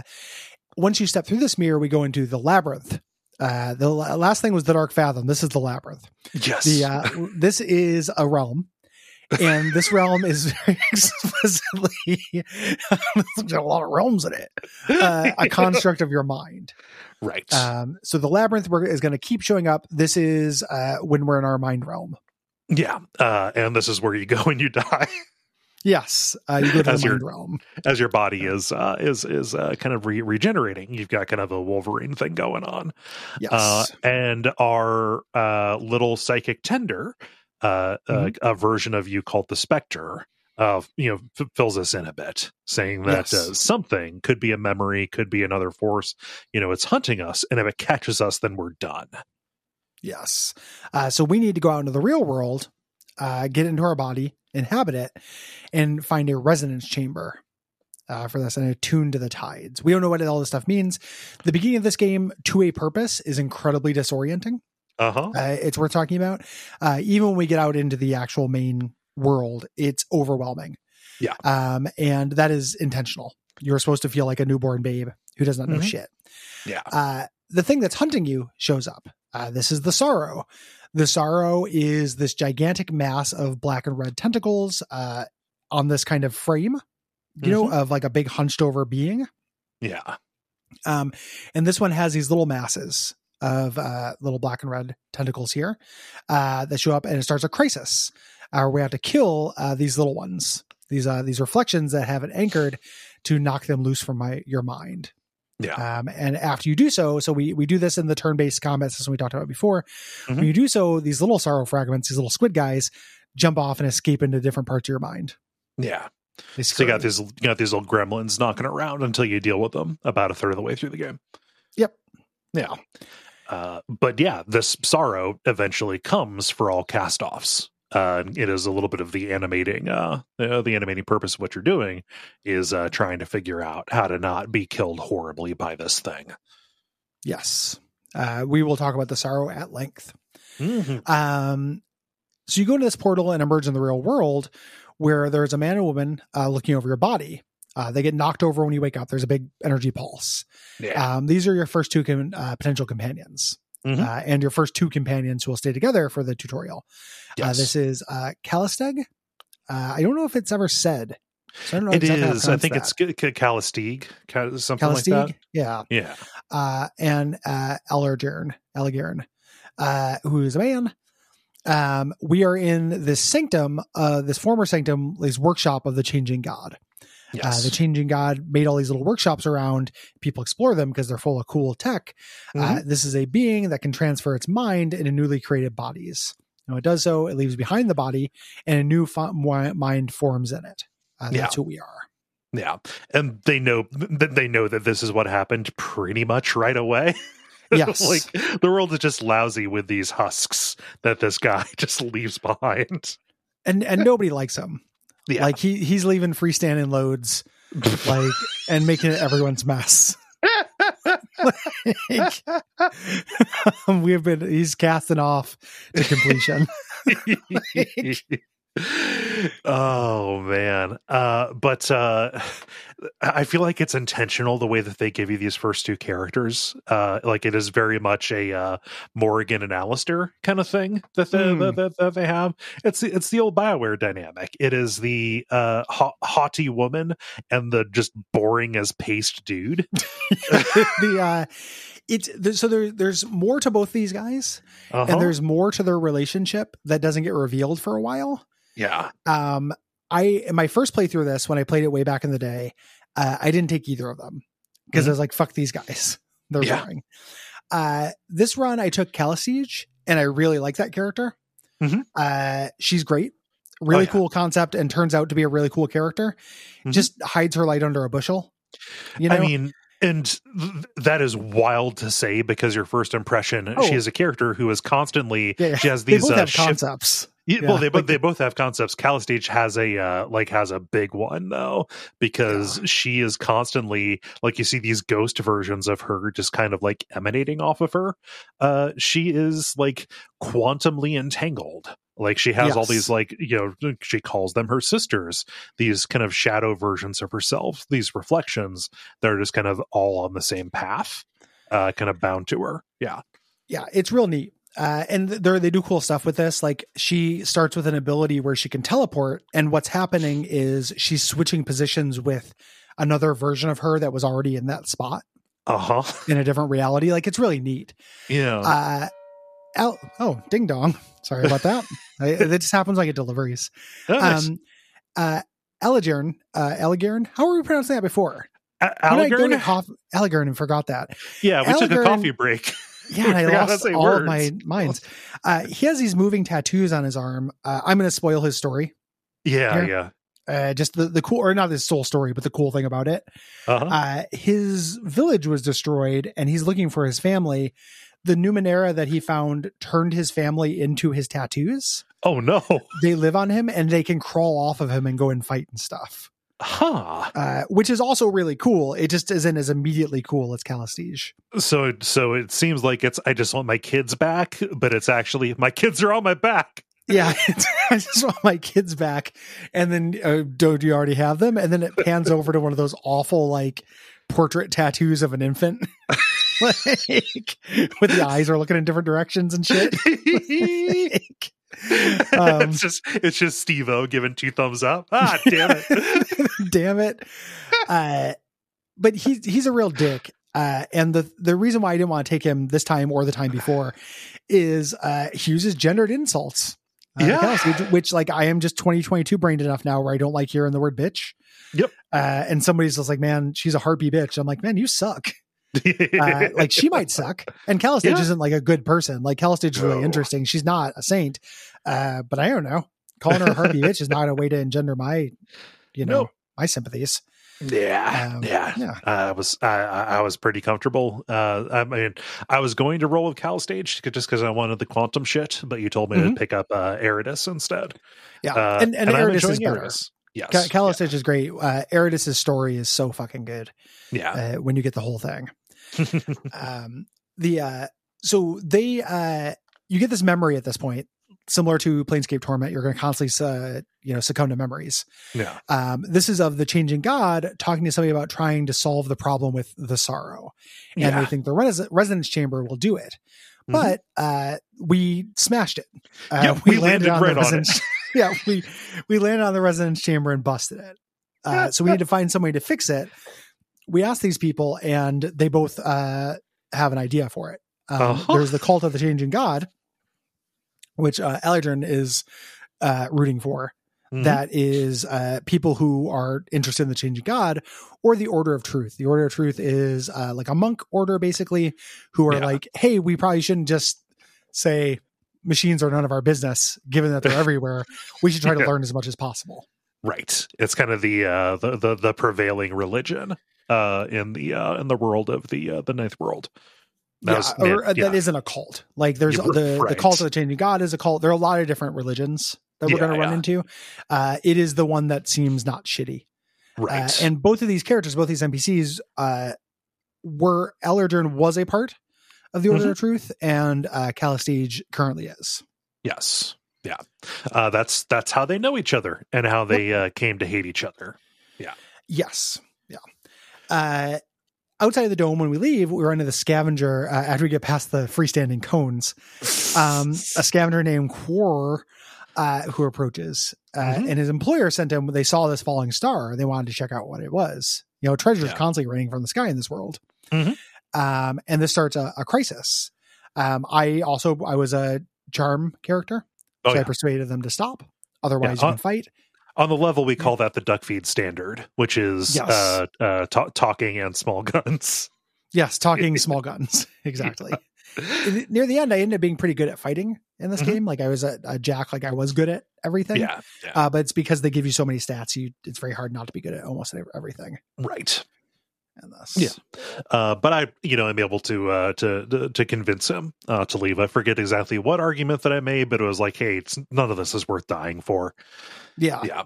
You can also lie to him if your deception is up. You have multiple different social levers to push. One thing you can do that is very similar to Planescape Torment, at least as far as I have seen, is you can just lean into it and say, I am the changing god. Yes. And that can actually greatly affect your relationship with certain factions and stuff. Yep. He has a rep. Yeah. There. Eladrin, after this leaves, he's like, hey, it's a real quinkydink that those guys just showed up. They're probably in cahoots with you, Calstage. I will not take one more step with this woman. And so we have to choose between the two of them. Mechanically, if this were a more combat-focused traditional CRPG, this would be a pretty devastating choice. Oh, yeah. They're both nanos, but they're really different. Eladrin is a cleric. He does healing and support magic. Calstage is a more traditional mage. Right. Like squishy wizard kind of character. It's going to take a little while before the other character who can fulfill a healing slot gains those abilities. So, choosing wizard or cleric is a little bit tough unless you play as one of them from the beginning. Right. Unless you roll as the cleric yourself. Yes. Yeah. But still, you don't need it that much because it's not a hard game. So I was not inconvenienced by playing with Calstage. Yeah. So this place, this reef, is part of the coastline that is off of this large town that is going to be our first hub, Sagus Cliffs. Really tripping over the G's in this one. Alligator. But it's made up of a bunch of different regions, all of which are very overwhelming when you go to them. But the first one that we go to is Circus Minor, which is like the open air market and gathering place, and also the place where the changing god just kind of has their little tent city set up. Yeah, they've set up a thing. That overwhelm is very real and is fatiguing. The trick is it's not as complicated as it seems. if you hear this, if you like these type of games, like I think this game is worth playing. Mm-hmm. If you hear this and you decide you want to play it, it is going to feel like kind of shitty initially. Yeah. It takes a little while to get a handle on the rhythm of like checking off quests off your list. You will get there though. It is not as complicated as it seems.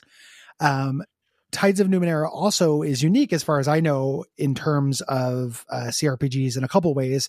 One is that once you complete this hub and move on, you do not come back. Nope.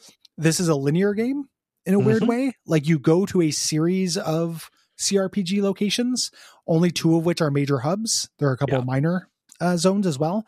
And after you do them, that's it. Yeah. So you do not have to feel like, oh, I'm going to have to come back here in 10 hours and remember this thing. No. You just go through, you talk to everybody, you do all the things. You get all the short stories, you advance the plot, and then you can move on comfortably. Yeah. Something that helps with that overwhelm is to know that if you're playing this with a keyboard, you instead of like on the Steam Deck or whatever, you can just press tab and it will highlight everything that is interactable.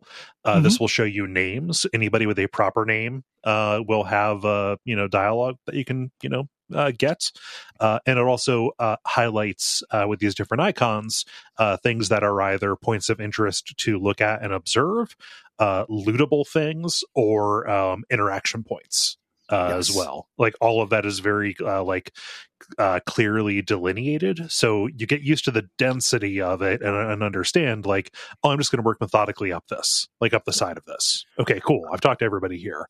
Now I can take on another one. Yeah. A real cool way that this articulates in terms of the things you just look at is it doesn't bring you into a different interface. Right. The text just appears on the screen. So it's not, you might open up hit tab and see 7 little magnifying glass icons, and that can feel like shit if you're like, oh, this is going to be 7 different little menu taxes. No, you just pull up the sentences and read them. It's also worth talking to people who are not proper nouns because they hide funny stuff in there. We mentioned that a little bit in the generalities, but there's also a character running around Circus Minor who keeps saying like, I am a regular human child when you talk to them. It's just really cute. I think that's very funny. Yeah. Like, don't get much more standard than me. Yeah. But just like children enjoy candy and I do too. Unprompted, like it's pretty funny. Like when this game decides to be funny, it is funny. Yeah. Oh man. But I went and talked to the Cult of the Changing God. Yep. Even though I had Cal Stage with me. Yeah. Yeah. And even if you if you immediately go to the Order of Truth, they will send you back here. Yes. This is critical path stuff. And Cal Stage will just be like, oh, I was wrong. Like it's pretty refreshing for it just to be like, oh shit. Okay. Well, yeah. But the leaders are kind of standing in the shadow of this very large contraption, this huge purple and gold thing that is it's a clock that the Changing God built. One of the reasons why the Changing God is so notable in this particular place is he marshaled the forces to defend this when some guy named Tyrannicus or whatever tried to take it over. The Tabat. This force of monster people. Yes. Like evil soldiers try to take it over, and he was leading. Yeah. So the founding myth of this town is, Changing God, good guy. Yes. Even though whenever the cast-offs show up or he shows up, trouble also happens in their way. Oh, yes. Yeah. They're also trouble. So we had to do this kind of, they want us to fix the clock and get it working. There are these little stones around the edge, which you can see memories, these different time periods of the same place, and lock them in. And once you do, you go check out the clock, you get teleported into the mind labyrinth, where 3 cast-offs who are trapped in the clock by the Changing God are trapped inside your brain. Yeah. He had brought them along, just saying like, all right, you're my old bodies, come and work for me. But then he figured, oh, these are probably going to be dangerous. So he just trapped them in the time realm. Yeah. And this is still part of character creation. You're choosing a focus here based on these 3 different cast-offs, these different examples you can have. Once you do so, a sorrow fragment pops up and kicks you out. And now that we've done this problem for the cult, they can say, hey, we don't know how to fix the resonance chamber, but there's another cast-off who's hanging around. And this assassin named Matkina lives in the underbelly. She might be able to do it. Yeah. She's kind of a local boogeyman. Yes. They call her the White Shadow. Yes. She's an assassin. Mm-hmm. She kills. There are side quests we can do here. Boy, are they. Let's talk about them. Let's do. One of the first people you can see kind of down at the south of this area is a sculptor who is set up in a little booth in the market. His name is Zaofi, and he is carving fucked up statues of what you recognize as the Sorrow, going after one of its victims. Killing it horribly. And you think like, oh, I can talk to you and I can describe what the sorrow is like. I've seen it. He's like, no, I know that. I just don't. I need to know more about the victim that I'm channeling here. Yes, yeah. So you follow leads, and this we're gonna say that a bunch, like you Tides of Numenera. Yeah, it's not obnoxious. It's not like, oh, go ask this person. Well, that person's gonna say go ask this person. Yeah, it's usually just go do the thing. Mm-hmm. We have to go to another section of town called Cliffside, which is a section of town that's literally disappearing onto a cliffside. There. And look at these ruins. This forms a new reflection in the labyrinth. Sometimes when we see things in the real world, it causes a ghost version of it to live in our mind brain. Yeah. So we have to go there. The way to go into the mind labyrinth is to die. Or you can talk to a nice lady who has calming pheromones and she can put you into a trance. Oh, yeah. There's different ways to go there depending on which zone you're in, which is really interesting. Like you have to find the way to kill yourself or go into a trance. My favorite so far is just me constantly drinking from this puddle of electric orange goo. The bloom goo. It's really good. Like if you... I love when you drink the goo and then you go to drink it again. It's like, hey, I'm already got the goo. Should I really drink more goo? And if you do, you die. Yeah, I'm just picturing like my guy, the last cast off, dropping to his hands and knees, and the other companions just trying to wrestle him up. Like, no, I can't. Tobacco.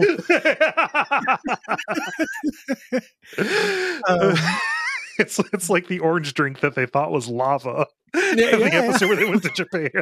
It burns. It's rich with wasabi. When we talk to this person in the labyrinth, in our brain labyrinth, she tells us the sorrow drove her father to kill himself after his daughter died. Their home collapsed. Then she blows up into blood, so we can go back and tell Jofi. Yeah. Like, the details of their relationship are real cool. Like he knew that she was going to die, like ahead of it. And so like didn't get terribly invested in her. And so like this memory of her, which knows that she is a reflection, like I am not the actual person. I'm this concept. Like I feel the alienation of this. And so it is kind of a mercy when she explodes into a comical gout of blood. Yeah. When she gets, did you talk to the adopted kid? No. Oh man. Cause I noticed that was on the list. One of my favorites here in Circus Minor is there's a set of parents who are watching a kid. Oh shit! I did talk to them. Yeah, there we go. They were trying him out. Like they took him on a trial run. Well, he's you have to kind of, so there's this kid running around and he's like, oh, that's our boy. We just adopt him. You talk to the kid and he starts using slang. You never heard? Oh yeah. He's like, you're pretty nice for a shova. And you're like, what the fuck's a shova? They're like, people who shove people. Like adults, they shove you. Yeah. Yeah. And he starts referring to areas that aren't there. And by going back and forth and talking to them, you find out he's from the past. Because there's like a thing called, it's like the Gate of Empty Time. Okay. And it is, it's related to a few different quests you can do in this, but it's this permanent fixture here. And parents, if they can't take care of their children, they send them to a different time period and hope that they get adopted. There's a lady who stewards it in the government square, but like you can basically just send children to the future. And then she's there and she brokers like with people to send people into the future or take children who come out of it into parenthoods and stuff. And it's like a secret. The couple doesn't want anyone to know. And you can say like, later we were into a secret broker. And I didn't narc on them because like they seemed really good. And it's really sweet. The kid who was adopted wants to go back to his real parents who gave him up. He doesn't know. He doesn't really know what's going on. He's like, yeah, I try to laugh extra loud so these new people can hear me. Yeah. Like I want to make them hear it, so they feel good and stuff. It's very sweet and sad. Yeah. This gate can be tied into a couple other quests that you can do. Huh. But it's a super neat idea. Like, yeah, you just send kids in the gate. Let future parents raise them. I mean, I figured because everything was just like a too cute word for whatever it was. I just figured he was telling me kind of just local slang. Like, oh yeah, I would believe that urchins in this town would call adults shovas. Yeah, it's your first urchin. Yeah, it's just it's a weird. It might be tied into perception. How it works, like when you talk to the parents, you can see that they're lying. Yeah, about it and stuff. But it's such a cool. I love the empty time thing. It's a super cool concept. This is different than the endless gate, right? Yes, the endless gate is the bad version of it. Fucking nouns.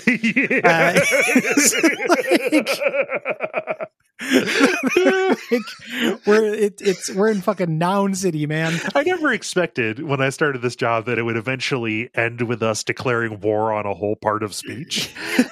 It just like persons, places, and things can all lick my bridge, man. It's oh my god. But yeah, it's a cool little short story. And the reason why I cut you off is because it ties into this next one. It's one of the potential ends for the next quest that you have here on the list, Beloved Slave. Yes. So there's a slaver kind of down in the southeast of this place. Her name is Tol Magur. Saying these out loud, it's like Tim and Eric. It's awful. Hi, my name is Tol Magur. Tol Magur. I know I'm not a cartoon hillbilly dog. I'm a slaver, you see. There's a fun guess. So the show Community does a couple of different D&D episodes. And Abed, the kind of meta character, he is the DM in all of them. And he hands out pre-made characters, but he says, I'm terrible at naming people, and it is all names like Tol Magur. One of them is just Mar. A bunch of R's. I'm Mar. So this guy's a slaver, or this lady's a slaver.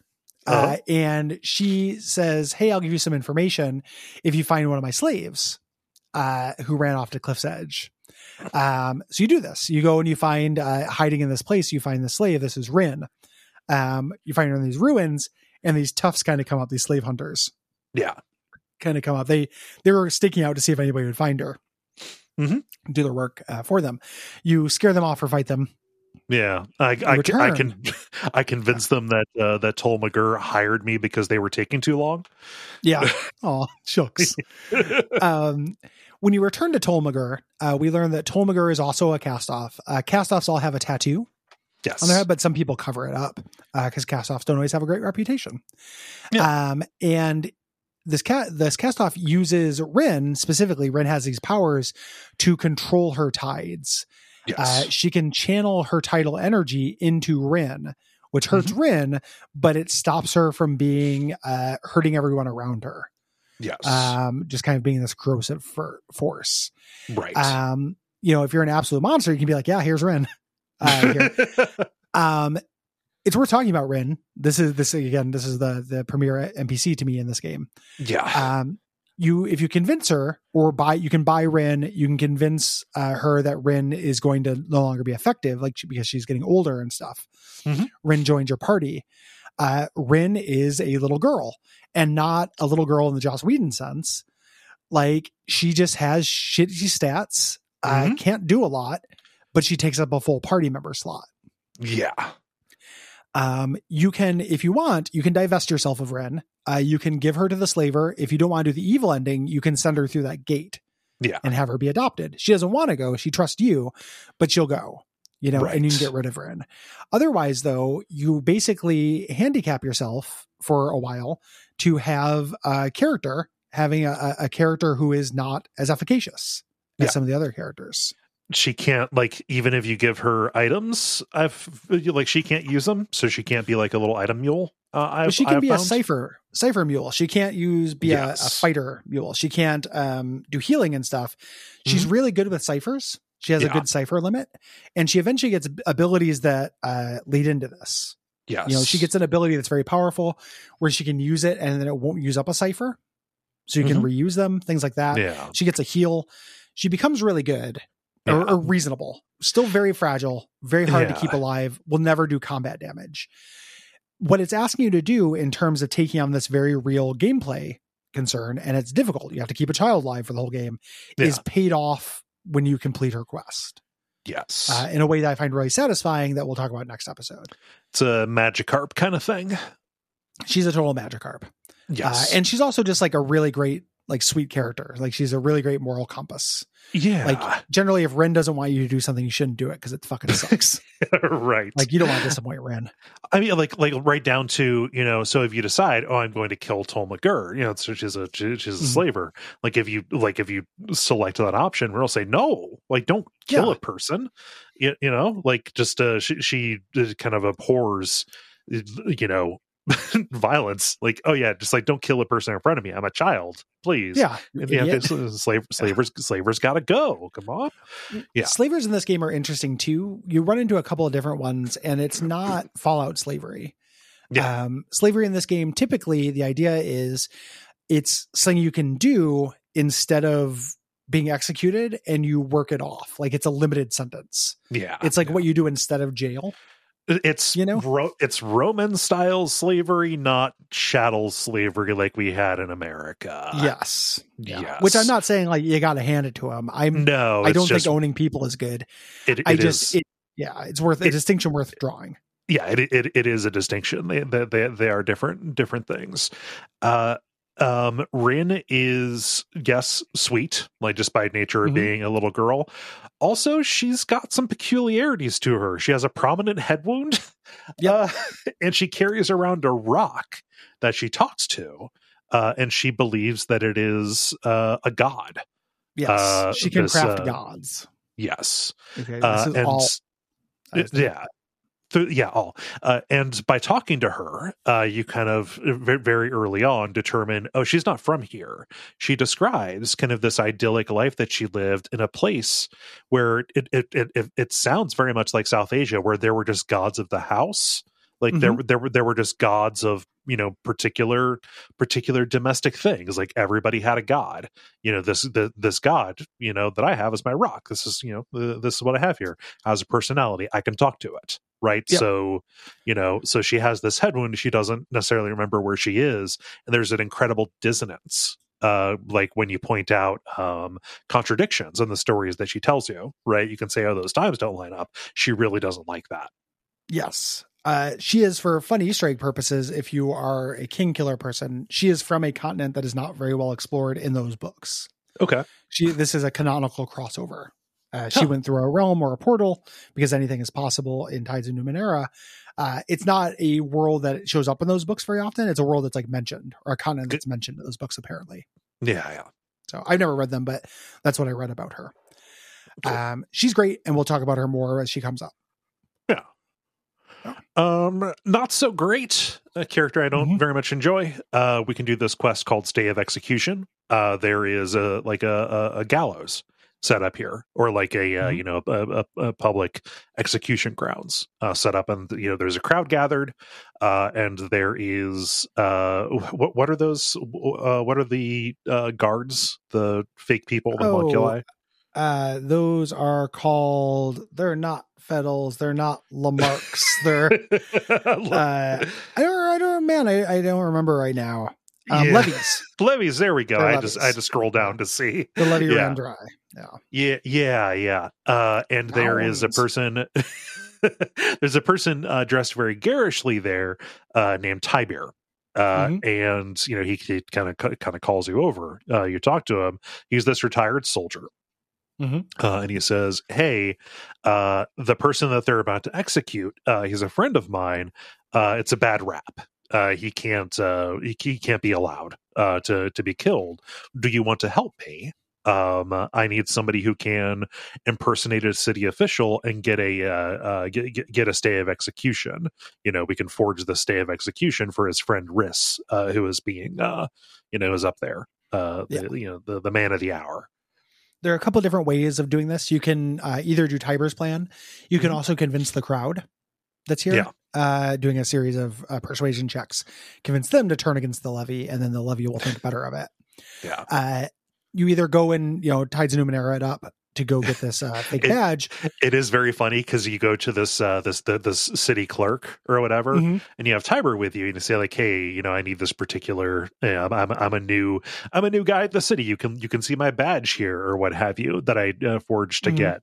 And Tiber gets the paper they want, and he starts doing the forgery right in front of him. Yeah, it's like you got terrible judgment, dude.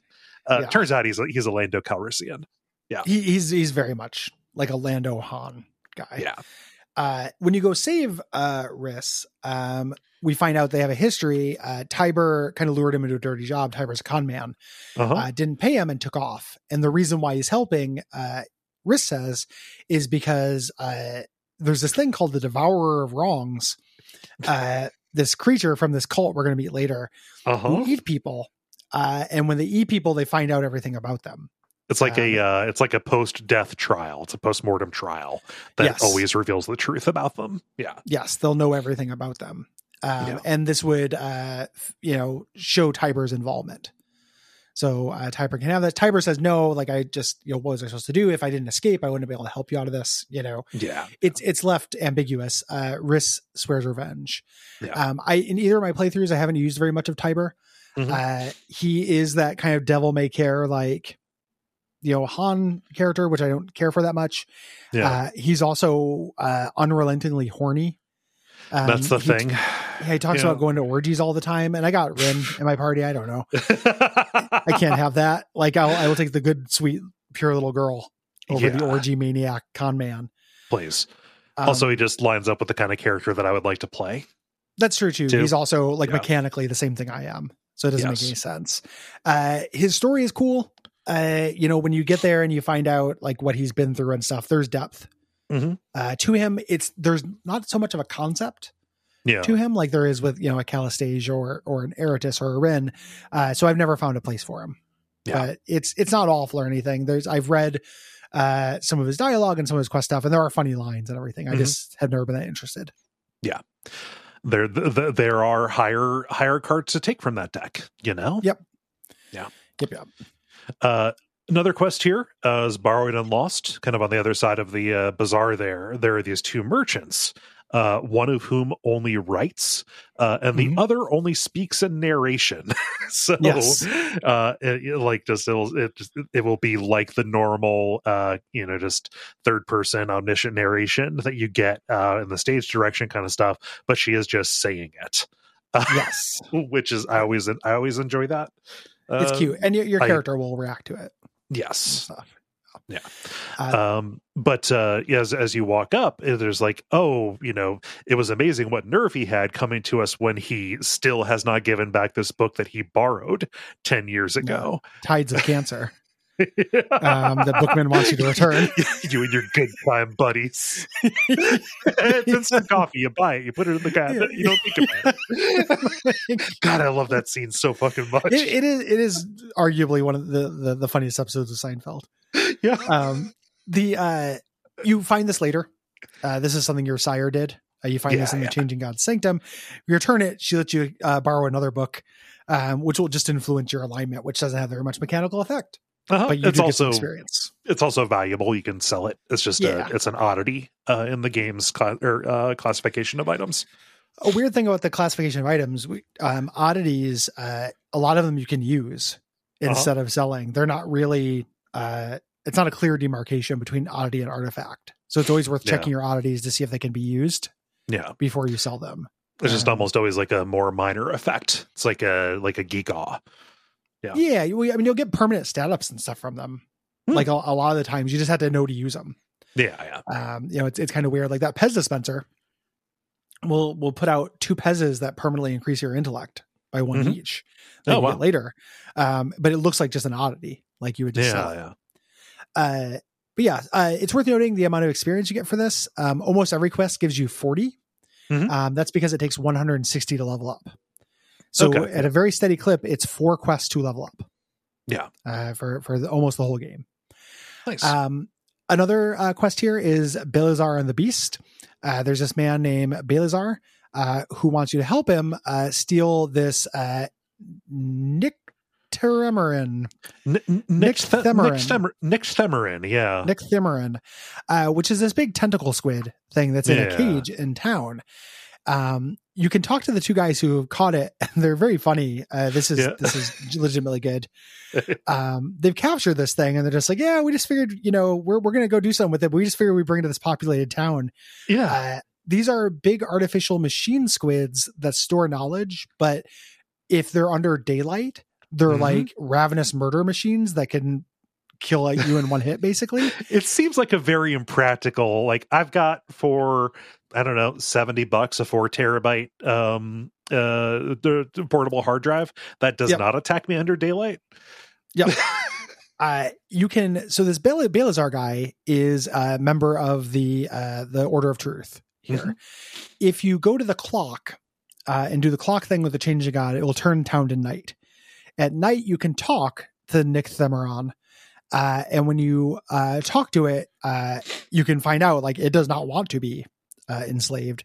No. So instead of using the device that the guy did to give it to him, you can help it escape, and then it ends up being part of your mind palace.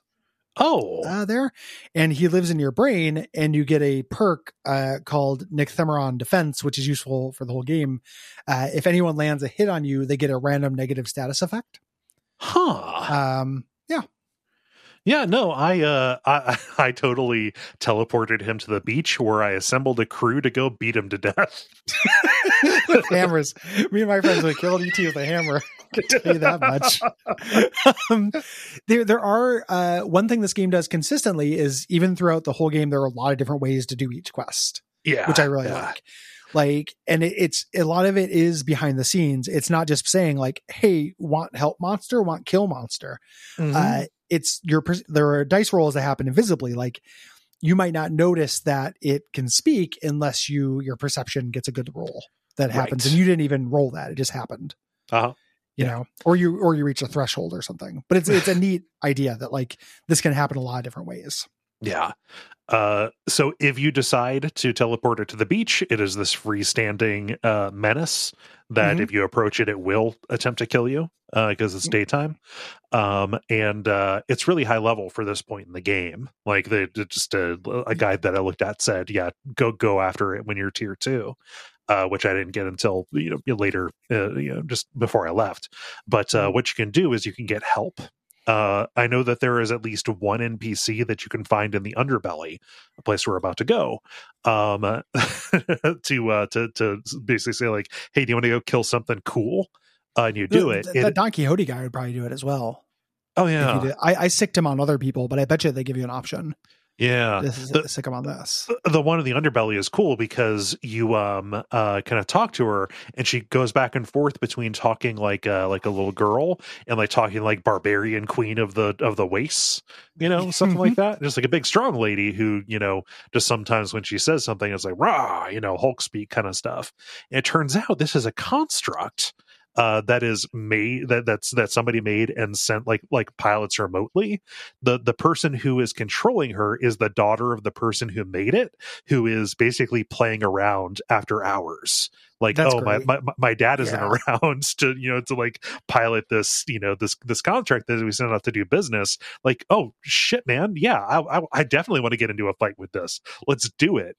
The kid, there's I met her, but by that point I had taken care of the Nyctemerin. Yeah, but just the idea that like there are multiple people you can go get help for this is really cool. Like. Those kind of edge cases and interdependencies are why this genre is good. It's a cool thing you can do. Love it. Yeah. Later you can run into one as well. Even if you save this one, there's just a freestanding one later. Oh, a freestanding Nyctemerin? Yeah. Nice. Or at least there was for me, who was wandering around the grave of fallen heroes or dead heroes. Yeah, I didn't see that. I didn't see that.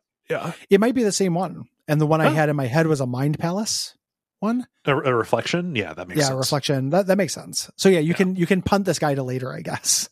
I didn't kill him because I wanted to, if like one, they're tough, but two, if it was the same one, I didn't want to kill the one in my head because it was giving me a good bonus. I know, right? Yeah. Can't help that it rages when it's under the sun. Yeah, who doesn't? Tyrant Orb. Fucking sucks.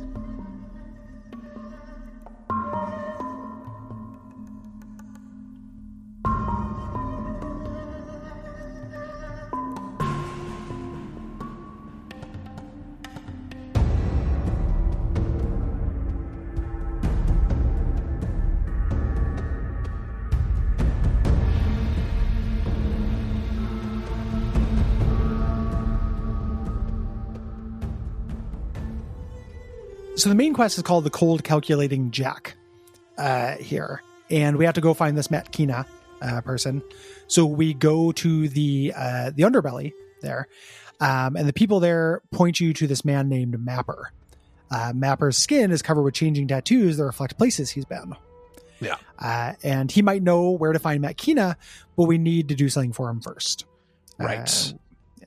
There is one place where he has not been in the city. He knows that he has heard of this sanctum for the changing god. Help him find this place, and we can and then he'll tell us where to find Matkina, because obviously he's mapped it. He's mapped the place where she's hiding. Yeah, it's his name. There are a couple of different ways to do this, both of which involve these creatures called the Stitcha. Mm-hmm. These things, and it ties into other quests too. It's another thing I like about this game is that the quests will interconnect. Yes. In multiple ways. So the Stitcha are these humanoid things. Their skin is all covered with this chitin, and they tunnel through here. And they're sentient, but they're not really neighbors. Right. Right.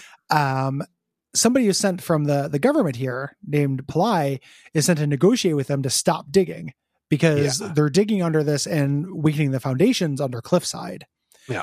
Here, which we've been to before, upstairs where the city is literally falling into a cliff. Mm-hmm. She says they won't listen to me, steal their eggs, and I'm going to use that as bargaining thing, which you can do. You can sneak into the Stitcha lair and take the eggs. You can also learn how to speak Stitcha, and then talk to them and convince them to stop so they don't provoke a war. So you can bargain with them. Like, hey, go tunnel elsewhere. They're tunneling to find stuff to eat. They don't eat the rock. Mm-hmm. They're tunneling and finding batteries. They eat the electricity, is what it is. Sparks. There's a skill that you take that is specifically about uncovering skills and anamnesis, which is uncovering things from previous iterations of the changing god. That's the skill that you have to pass. Like, I knew how to talk to these guys in a previous in a previous iteration, so can I connect to that? And then you talk to it, and it's like real surprised. Like, wait a minute, you're making sense. You're not hitting me, and definitely not stealing their eggs. And they're not baby or anything like either. They don't really consider humans. Right. You know, they're and this ties into a quest with another one of these that we'll talk about when we talk about Cliffside quests. Mm-hmm. But it all connects in a cool way. Knowing this is one way to get here. Knowing him and making this bargain with him, he will take you there if you give him money. He basically acts as like a cab. There's another way to get there as well. With the in a corner there is a dead Stitcha. Mm-hmm. You can go to the foreman in this underforge here that keeps like the city hot. Using the power of tables, is this robot guy, and you can talk to him and be like, I need a digging thing. And he can say, well, we can build one of those with the body of a Stitcha. You can build a robot Stitcha that will dig you anywhere. That you can also use to kind of to fast travel and stuff, or you can negotiate with the Stitcha. But there's multiple ways. You can have your own taxi, or you can do this one. Or you can just abomination one together yourself. Exactly. You can build a Frankenstein of this. Steal the eggs. You have a lot of different options. The reason why you might go to the egg tunnel is, even if you're not stealing eggs, is it connects to the buried crossroads, which was one of the workshops. The changing god's sanctum. Mm-hmm. And this is the place that the mapper wanted you to find. You get in here, and the entire chamber has like this. It's under this huge mural of the sorrow, and there is this device made of mirrors and lenses, kind of prominently in front of the entrance there. Classic Numenera, reading descriptions of these machines and messing around with the different parts of it to see what happens. Yeah. It feels a little bit like you like donuts, do you? But for Riven kind of thing. Figuring out an alien machine is something that I see the appeal of. Like, I like it. I don't want to do it as often as I have to in this game. It's not something where I'm like, you like figuring out alien machines, do you? Here's all the alien machines of the multiverse. Yeah, and here's them described crudely with text. At least in Riven, it's beautifully designed objects. Yeah. Well, and manipulating it in real, physically is different than having a mind's eye of which button you just pressed. Yeah. So you interact with these mirrors, you get different results. There's a combat encounter with these like Akibos things that pop out, which are like tide monsters. Mm-hmm. You can get teleported out, which is a pain in the ass. You have to walk back. In a pretty blatant Planescape Torment Easter egg, you get a bronze sphere. As opposed to being gross and smelling bad, this is how you do manage party management. Yeah. It's an artifact that you can use to teleport party members to yourself. And then one of the things you can do here, and this was patched into the game, so depending on when you played it, you maybe didn't have this. If you mess with it, it can kill you, and you meet a companion they add, the seventh companion, who is literally a cast off in his blob. Like, okay, so you're not saying that is a cast off. This is no, but it turns the game into a cast off in his blob. Like, it is a boy in his blob style ass blob. Yeah. And it's like a little pet.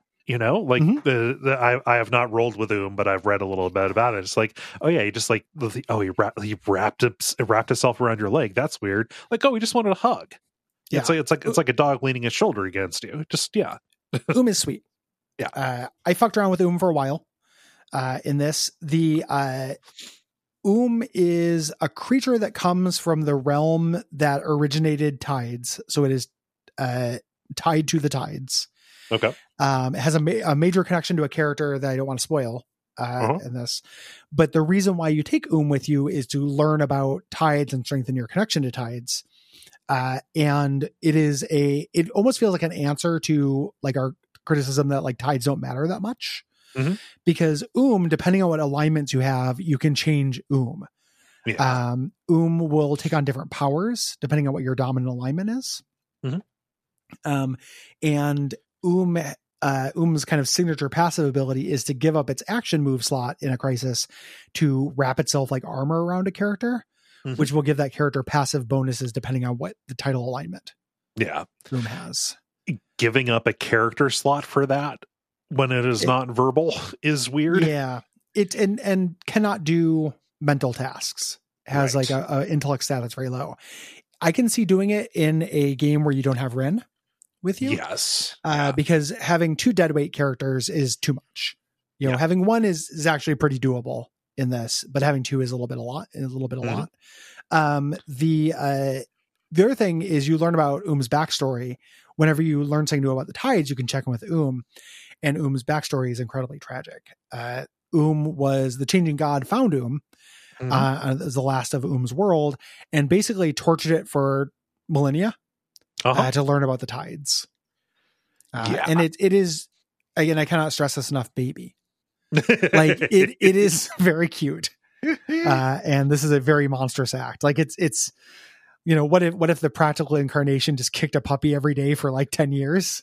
It's like what this is. It was the same puppy. It was always a puppy and he kicked it every day. Yeah. Yep. Oh, yeah. It's sad. So once you've explored this place, you can return to Mapper and he tells you where Makina is. She's in this old thieves hideout called the Cave of Last Words. And whatever Stitcha you found will take you there. Yep. She does not like that you found her. She does have that information, but she asks for a favor. Yeah. She introduces the idea of mirror casters. Mirror casters are things that cast-offs have.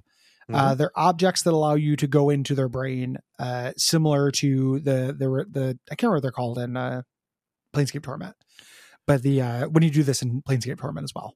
Yeah. You learn a memory and you do choose your own adventure. Yeah. Here. specifically, you're going in and you need to resolve this basically a crisis that Makina was involved in, along with some other cast-offs. Specifically, Tash Yes. was the name of this guy, and it's related to this flute that belonged to this village that they were looking to get a hold of. Except they don't call it a flute; they call it a jock because of nouns. Yeah. You go into the past, and so during this incident out in the desert around this village, you go to this vault to get the flute, and it's a little text adventure.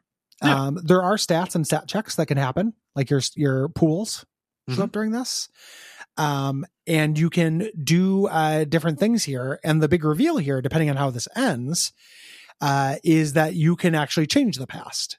Yep. They warn you off this when you're there. They're like, oh, don't fuck things up too much. Reality will resist you. If you do this, depending on how you do it, you will fix Makina's memories, give her memories back, make her not a victim of this thing. The characters in this are important characters who you find out later. Yeah. I'm going to cop to the idea that like I cannot bonfireside chat Tides of Numenera. It is just too much for me. So the reading all of these Mirrorcasters and remembering all of these goofy fucking fantasy names and their relations to each other is beyond me at this point in my life as a 42-year-old man. Like I can't. But this is important to backstory, I guess, is my only point of bringing that up. Like it's not superfluous. It's just, it's backstory. It's back matter. Yeah. Yeah. I fucked this up, like not intentionally. I just, I think that maybe I was just at the end of a day, so I didn't have the stat pool that I needed to resolve things in this. But yeah, just end up failing, and then Tash, instead of killing Makina and abandoning her, all of the cast-offs have kind of the same kind of immortality that you do. He sacrificed himself to save her. And this mends these holes in Makina's memories. She had been kind of hiding out on this bad choice road, having been this assassin, and you have done her a great favor by going in there and messing with that. Yep. So she helps you out. She says the person who can help you is this cast-off named Mazov. He's living in Miel Avest, which is a sanctuary for cast-offs. To get to it, you have to go through this necropolis in the Valley of Dead Heroes, and she gives you the numbers 3431. Yeah, she can join you at this point. Yep. She's a companion. She's a really good companion, like statistically. Yeah. I took her my first playthrough. In this playthrough, I switched to Castellage instead. Yeah, but she's cool, useful. Yeah, Assassiny, real high quickness, which is useful when you go south of the cave. There is a cliff that you can climb up, and it has a really high difficulty for quickness. And if I tried going up, and I fell and took some damage. And I was like, okay, let's get Makina on this. If you try and climb down this, you end up jumping and dying. It's like you'll say like, oh, it's a long way down. Where are you climbing to, man? You get up to the top. There's this device, this teleporter device. It will not take you to Miel Avest, but it will teleport you around. And functions as a kind of fast travel. It activates these devices that have been in the different zones of this hub, and activates them so you can shoot around a little bit. Which is useful for talking about the side quest. If you the want bulk of this, like we've done the main quest. Kind of jump around, because we know who can help us fix up the resonance chamber, and we can look for passage if this teleporter is not going to work. But there's still so much left to do. Yep. And you want to, not just because you want the mechanical rewards, you need to level up and be more powerful, but this game's value is primarily through telling you short stories. And this is how you get them. So in the underbelly, which we just were at, which is like the furnace that powers this, powered by robots or controlled by robots. The first side quest we run into is Circles in Red. There's this mob boss named Folsom who knows who you are. He's looking for a person who killed one of his proteges, Weedle, before he can evolve. And once this is one of the once he's a Kakuna is useless to me. it's over. Yeah, the layabouts. This is one of the quests that changes with rest. So as this is happening, like there's a serial killer on the loose. Every time you rest, they take a new victim. And if you rest too many times while trying to do this, they will jet. Yeah. And it'll ruin it. I think that's really cool. Some people are made very nervous by that. I like that consequence. And I really like how it plays with the tension of how stat pools work in the early game of this. Yes. Like it complicates the decision. Not only do I need to see if I can gather up enough money to rest, I need to know whether I can waste the time. Because people might die. Yeah, and it is gameplay and story consonants, right? Like, oh yeah, if there's a serial killer on the loose who kills every night, sleeping is an irresponsible act. There's a consequence to that. Yeah. Yep, a thing that video games very rarely do. Yes, actual provide urgency. Akina will give you a hint about this. And say that circle that was painted by the crime scene was most likely created by an offshoot of the Children of the Endless Gate, which is an offshoot of the cannibal cult, the Death Eaters or something. I can't remember what they're called exactly.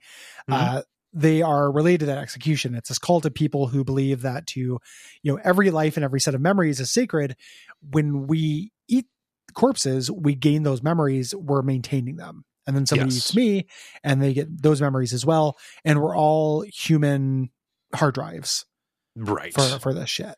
The only way to properly honor the dead for them to live on is in my tummy. Exactly. They're beneath it. Lion King. One of the things I love when you go into their little empty round room they all stand around to talk to him is how charismatic the leader is. Oh yeah, he's great. I love this. He's just like his teeth are all brown and gross, and he's this like cadaverously skinned lich character, lich character, but he's real nice. And everybody likes him. It's real funny. What he does is knows him. Yeah. What he does is unpleasant, but he is not an unpleasant man. Not at all. Like neither is this cult. Endless Gate, fuck them. But like these guys who are just going around eating bodies, whatever, are mostly okay. Yeah. And he gives you permission to interview them. You question them, and they all start, pointing fingers at each other. Basically about you were who about did to say it. they all start fingering each other, weren't you? Each other, and Tiber's like, all right. But they all start pointing fingers at each other, being like, well, you should ask him how many people he's killed. You should ask him about the time that he didn't wait for somebody to die before he ate him. Yeah. They're going back and forth. What's happening is there's this weird creature from a realm, like an alien creature. They call them abhumans in this, like people who are not quite human, named Kayatawa, who is, you can talk to be like, oh, I'm looking at the murders. And she's like, well, we wouldn't consider them murders and stuff. Yeah. She's the one who did it. Yeah. She's also the only person who has talked about going to places. So you can go and like talk to a person and say, oh, I did see somebody weird that night. Like just up like out in the market. And it's like, oh yeah, everybody is trying to blame each other, but like this person has no reason to lie about you. So yeah. So when you accuse her, she flees. We'll run into her later. Yep.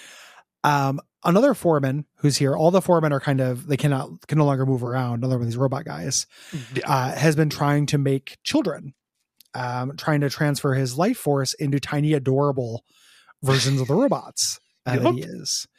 And he asks for help, but he has a guy who works for him, a human named Tarnish, who has been with him for 70 years and doesn't want him to die. Right. And so we can, go to the Order of Truth and talk to them about like, hey, just learn how we can help this creature reproduce, which necessarily involves it dying. Or we can, work for Tarnish and convince him like, hey, like you're broken, but this guy's mortal. He probably only has like 10 years left. Can you not abandon him with no purpose, please? For a little bit. Yeah. The way you do this is by going to this guy named Snurf in the Order of Truth, who I love, who is another alien guy, basically, who is studying reproductive processes. Yeah. of different people. And this game is full of these things. Yeah. I don't know what the name is for them, but he'll tell you one and you can be like, tell me another one.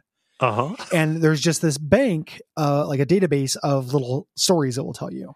Yep. And this way you can be like, tell me another interesting way that people reproduce. Yeah. And it's just like, what if you got a game jam together, but instead of games, you were just making funny alien ways to have sex? Yes. Like it's pretty fun. Snurf's real fun. If you have Rin with you, Rin will cover her ears and be like, again, remind you that she's a child. Yeah. She's like, which I love. At no point will I ever be old enough to hear what I just heard. And you can go, and if you have Tiber with you, Tiber's like, hell yeah, dude, like this is getting me hot. And you're just talking about absolutely bizarre seeding rituals and shit. Well, Snurf, outside of doing the, like you're like, I have this weird name because you cannot, just your language and your hearing can't pick up the vague notions that are conveyed by the full name. His backstory is really interesting and tragic. So the world that he comes from, they reproduce by cutting off a part of their body. In order to form the new creature, and there's kind of a caste system. So if you give up a leg, they end up being a soldier. If you give up an arm, they end up being a laborer. And if you give up your head because of the sacrifice involved, they end up being leaders, right? Like that's how the great men are born, right? And though they have the technology to replace the limb that is given up, it is considered to be just a horrible taboo. It is you have disowned your progeny by undoing the sacrifice that made them. He was just going around armless in these ruins, and he found just an artifact. He found another Numenera that were just artificial arms that connected themselves to him by accident, and he was banished for being a pervert.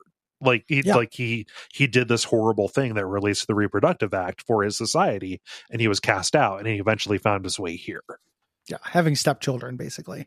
Yeah, like in this metaphor, having kids. Yeah. I ended up helping the foreman reproduce. I think the reason why, and again, I don't know if this was a die roll or something, but when you're talking to the guy who wants him to live, when you're talking to Tarnish, there's like a parenthetical, like perception. There's a hard edge to his voice when he says this, or like something that made me think that he was, untoward. And I was like, who am I to stop this guy from breeding? He really wants to. Yeah. You make him have all these kids. It's pretty wild. You can, it makes tons of little kids, and they kind of wander off on their own. Tarnish will not take care of them. You can try to convince Tarnish to like be their dad. And he's like, fuck them shits. One of them is a cipher you can have, or two of them are ciphers you can pick up. And then one of them is stillborn, which is an oddity. Like stillborn child I think it's just called the stillborn child, and it's a little toy robot. Neat stuff. There's also just in terms of each of these areas, I want to just say the cool shit that happens that's not related to a quest. Yes. There is a guy who is selling food, and the way he's doing it is he found these like a fin of a creature that always grows more creature back no matter how often you eat it. So he just has 3 vats of ever growing meat. Like imagine like a regenerating Eurotube. Yeah. It's like the diner owner in 11/23/60 or 11/22/63. I've been selling the same like 5 pounds of hamburger every day because I go back to this time loop. Yep, it very very similar. Fucking scary and gross. But just a really cool, very cool idea. Yeah, love it. Yeah, yep. So another place we've already been for the main quest is this the Cliff's Edge, which is not just a place where you can go and pay really high insurance rates. Yeah, or a place where you can watch one of the cast members from Cheers almost come to orgasm. AKA Norm's Junction.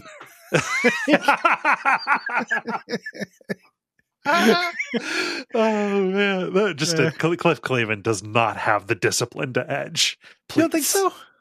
Yeah, dude, listen to the guy. His life's a fucking wreck, dude. I could see putting him in some kind of torture orgasm chair where I force him to edge until I milk him good. Well, you can. I mean, you can do that to anybody. It's not just Cliff. How do you figure? I don't know.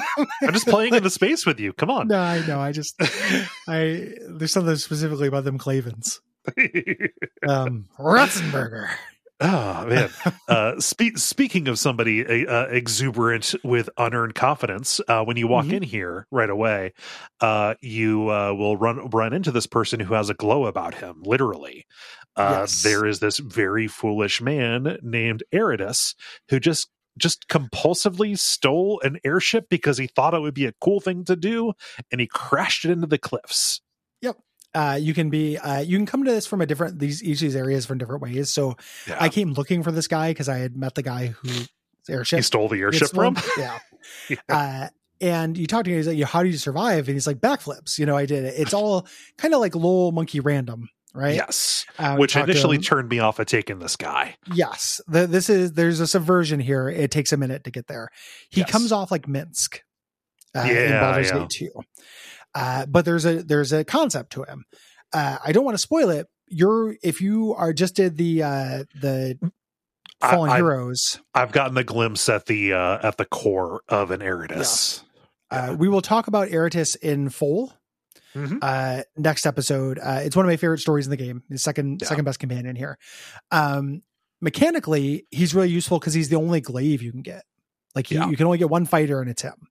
Yes. And he's really good. He gives you good passive bonuses. He's really good with heavy weapons. You don't do that much combat in this, but he will make the combat he's kind of like a TG Sid for the combat you're going to do. Like he makes it much easier when you have to do it. Yeah. And he's got a little, very courtly crush on Makina, who is not into it. And Makina's not going to have it. Him and Rin have a really cute relationship. Yep. Together. Him and Calestige can barely contain her repulsion at this dork. But the good dynamics. It's just one of those things where I just have to assure everybody that he's cool. Yeah. He hides under a bushel, but he's real neat. Yeah, he's the character who, if somebody in a tabletop group started doing this, like you would probably start another group and then not invite him. Yeah. Like it'd be awful. And even you'd have to say like, hey man, there's a concept. I promise. Like I'm going somewhere with this. It's just going to take a while. And that's tricky. Yeah. So, Flood Simulacrum is another quest here. This is really cool. There's this man named Finzen, and there's a levy in town that's talking to him. Levies are cops in this world. The way that levies work is the changing god built a machine and gave it to the Order of Truth. This is how they do law here, as opposed to everyone being conscripted for a certain amount of time, like you have to for citizenship. You go into the machine, it just sucks a year off your life. Yep, at random. Yep. You lose a year. You don't get to live that year. You don't know it. You don't know what would happen, anything. And that creates these simulacra that walk around and enforce the laws. And they live for 1 year. They will live for 1 year. They're really happy. Like they're kind of mindless, head empty, neutral parties. This one is following this guy. And when you go and talk to the levy, he's really troubled. He's like, I can't help you. I'm sorry. Like I go find another levy. He's having a really hard time. What you find out is that it took a bad year from Finzen. It took a year where Finzen would have, had he killed, died in a fire and killed a lot of people in a fire. Yes. So the levy came out, and because of a glitch in the system, is when it should be neutral, to this, is actually remembering this thing that would have happened. Yes. And so you can say like, hey, because you entertained taking that job, you basically like causality is such that was that was already sampled and taken from you, and it has created this person who you think is trying to kill you. And you have to talk him into, at least I did this, had to talk him into giving up another year so that this levy could get a fresh start. Right. Yep. And you have to convince him. He doesn't want to do it. He's like, fuck, they're levies. They're, robot cops. Yeah. Like I don't give a shit about that. And you can be like, this is like undeniably your responsibility. This dovetails really well with the themes, of the game. Like he's created a cast off. Yeah. Essentially. And you arguing to him that it's his duty. Yeah. And it could be a problem for the town. Something that's really neat if you go and learn about the levies from the cop central up there by the clerk. You find out that every levy carries this talisman of the year that made them. Right. So you can notice when you're talking to Finzen's levy that he is holding this. It's a little like wooden statue of a bird that is charred. And if the year that was taken from them is bad enough, they will slowly become a monstrous version of the talisman that they carry. So eventually, if Finzen doesn't take this guy would turn into a horrible fire smoke bird, ashen bird, and start killing people. Yeah. It's a cool quest. Again, it's just so good. Perfect little idea. Like the individual writing in it isn't my favorite thing in the world. It's just the perfect premise. Another quest here. There is somebody hanging out outside of this collapsed house that we might have talked to when we did the main quest there. And we can talk to this woman who's nearby, this kind of a midwife named Mother Tamaz. She knows I am. She knows that I'm a cast off and knows that I was the falling star, and says, hey, if you help out, this person that I birthed a while ago who is at this kind of crossroads, having trouble picking what to do in life, she will restore my call, this protective kind of thing that burned up when we were born from the sky. Yes. Yeah. It's this mutant.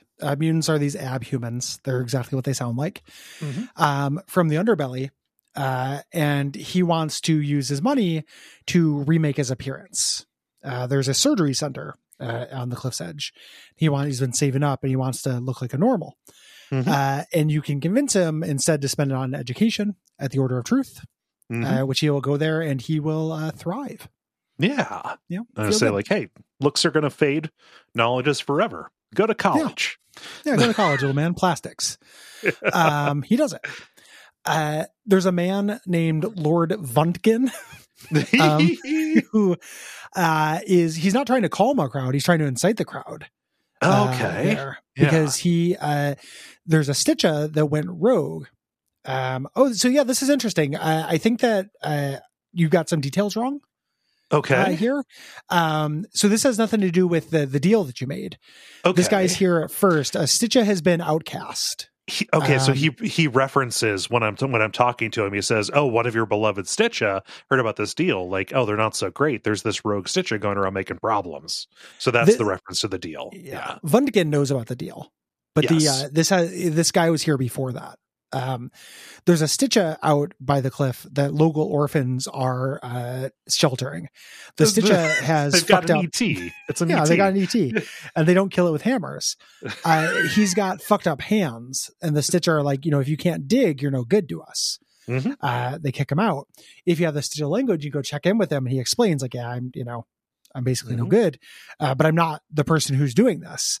It turns out that Vuntkin pulled this guy up, this Stitcha, brought him up here. He had been taken out, but Vuntkin put him up here to try to incite the crowd to go on a Stitcha. He was doing shock doctrine. He was like, let's create this problem so we can go on these things I don't like.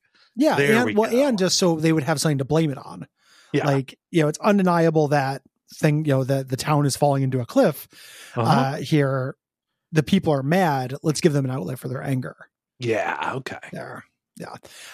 So you can instead convince the Stitcha in the underbelly to take him back at this point, and then you can go to the Vuntkin and be like, "Yeah, the Stitcha's gone. You'll never get him, fucker." You can also kill the Stitcha for him if you want. If you want to, which helps out with another quest in front of the kids. Yeah, like here's your ET. He's one of the heads of a slave family, or the slave families, which are not slaves. They're families of slaves who were did an uprising and became like the controlling political power. Yeah, they're around at the founding. Yeah. Yes. Vuntkin's a real dick. Oh yeah. Here. I couldn't get it to work in my memory. I had a memory of helping out the outcast Stitcha in the underbelly and giving him prosthetic hands. I could not do that this time. I couldn't get the option. I remember the foreman doing it. Yeah. But, and him being reintegrated, because when he goes down there, it's unresolved. It's no longer a quest. He's just hanging out there. Yeah. Well, he's like subsisting on scraps, and they all treat him like shit. It's a worse ending for him than living with his like little kids. Those kids, eventually you go back there, and one of the kids, they live in this house. They only go in it to change their clothes because it's so teetering dangerous. on the edge of a cliff. One of them was in there to change her clothes, and she died. She fell down. Their father is gone. He's in the bloom. We're going to learn about that later. And he has seemingly abandoned them. Yeah. You can take the remaining kid and convince him to go through the gate of empty time and get adopted. But then later you can find the dad. It's not the dad's fault that he's gone, and you can send the dad back, and you could be like, yeah, sorry, I sent your kid to get adopted through the future portal. Like while you were held up through no fault of your own. It's a pretty sad story. Yeah.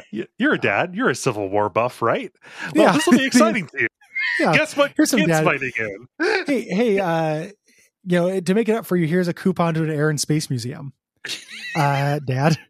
The kid has a good ending though. When you send him to the Forgotten Time, he goes into the past, and you can check in with the Hall of Records guy and learn that he like lived a life in the past. Just cool shit. Again, cool sci-fi shit. Also cool sci-fi shit. The clinic that the kid in Wayward Son was going to go to. You can go there. This they call it a chirurgical parlor, and he's like, I mean, it's a street doc straight out of Shadowrun. Like it's a street doc, but he's cursed to tell the truth. Yep. Which I really love. So you can be like, yeah, this is called the endless darkness. Yeah, it is gonna fucking hurt. Most people scream and beg for death when they come here. Yep. You want to do it? It's like, this one, like he tells you in gory detail everything it's going to do. Like, yeah, no, the drone removes the top of your head and then replaces part of your brain with this, and then maybe the drone gets your head back on. If you want. It's gonna suck. It might work, and it's gonna suck, and it costs $100. You know, you want all these? You'll get enough money in this opening act to get them all, and they're all good. Oh, and I didn't. I only took the eye. I mean, because it's because it was the one that seemed like it gave the most advantage for the least downside. I passed up on the drone surgeries. I think there's like 6 of them, and they're all just passive benefits or active abilities you can get, and they don't take permanent downsides like it implies they do. They do damage to you. Right. Which you then just heal. Okay. And damage won't kill you. But generally these are pretty good. The eyes are good, but other ones are good as well. Yeah. And also I wanted to take the eye as the straight up callback to Torment. Yeah. Landscape. Yeah. My favorite of these is the Encroaching Darkness, which just lets you heal yourself. What? Once a day, but it's called the Encroaching Darkness. That's so good. Yeah. It's very cute. There's a bar in the cliffside called the Fifth Eye. You walk in and everything gets a little like wavy because like they established this place because the patrons here are these old retired psychics. It's kind of a VFA for psychics who fought in the who fought in battles around this place. Yeah, specifically not the Endless Battle, which we haven't really heard of yet, but in terms of sweaty ways that Tides of Numenera just like straight up just takes things from Planescape Torment. The Endless Battle's really up there. Yeah. This is also a Planescape Torment thing. This is the Burning Man or the Burning Corpse Bar, Smoldering Corpse Bar, basically. Yeah. There is a ghostly woman here at the bar. When you talk to her, she very furiously, there's reasons for all this stuff, and it's all stuff that will be revealed in the end game. This story ends up being secretly very important. Oh, wow.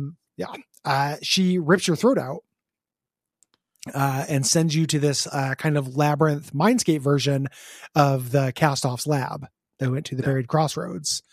The woman there explains that she shouldn't exist. It feels like memories are being forced into her being. We've talked to some other women throughout the city who have also seemed like they were being possessed and overwritten. Yes. By women.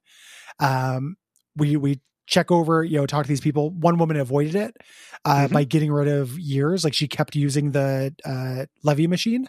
Like she looks like she's 40, but she's 20. Yep. Because she had to skip the year where this happened to her. That is such a good idea. That's I love so it. goddamn cool. I just, it's the thing that like, the magic of Tides of Numenera is like, that's such a good idea. Yeah. Just like, okay, like where these two things collide, we have the levy system and we have this horrible sickness that is afflicting young women. How would these interact with each other? Well, yes. somebody might see it as a worthwhile, like I will advance my age. I will give up that time if it means that I can ironically live longer. That's so good. Imagine skipping your worst year.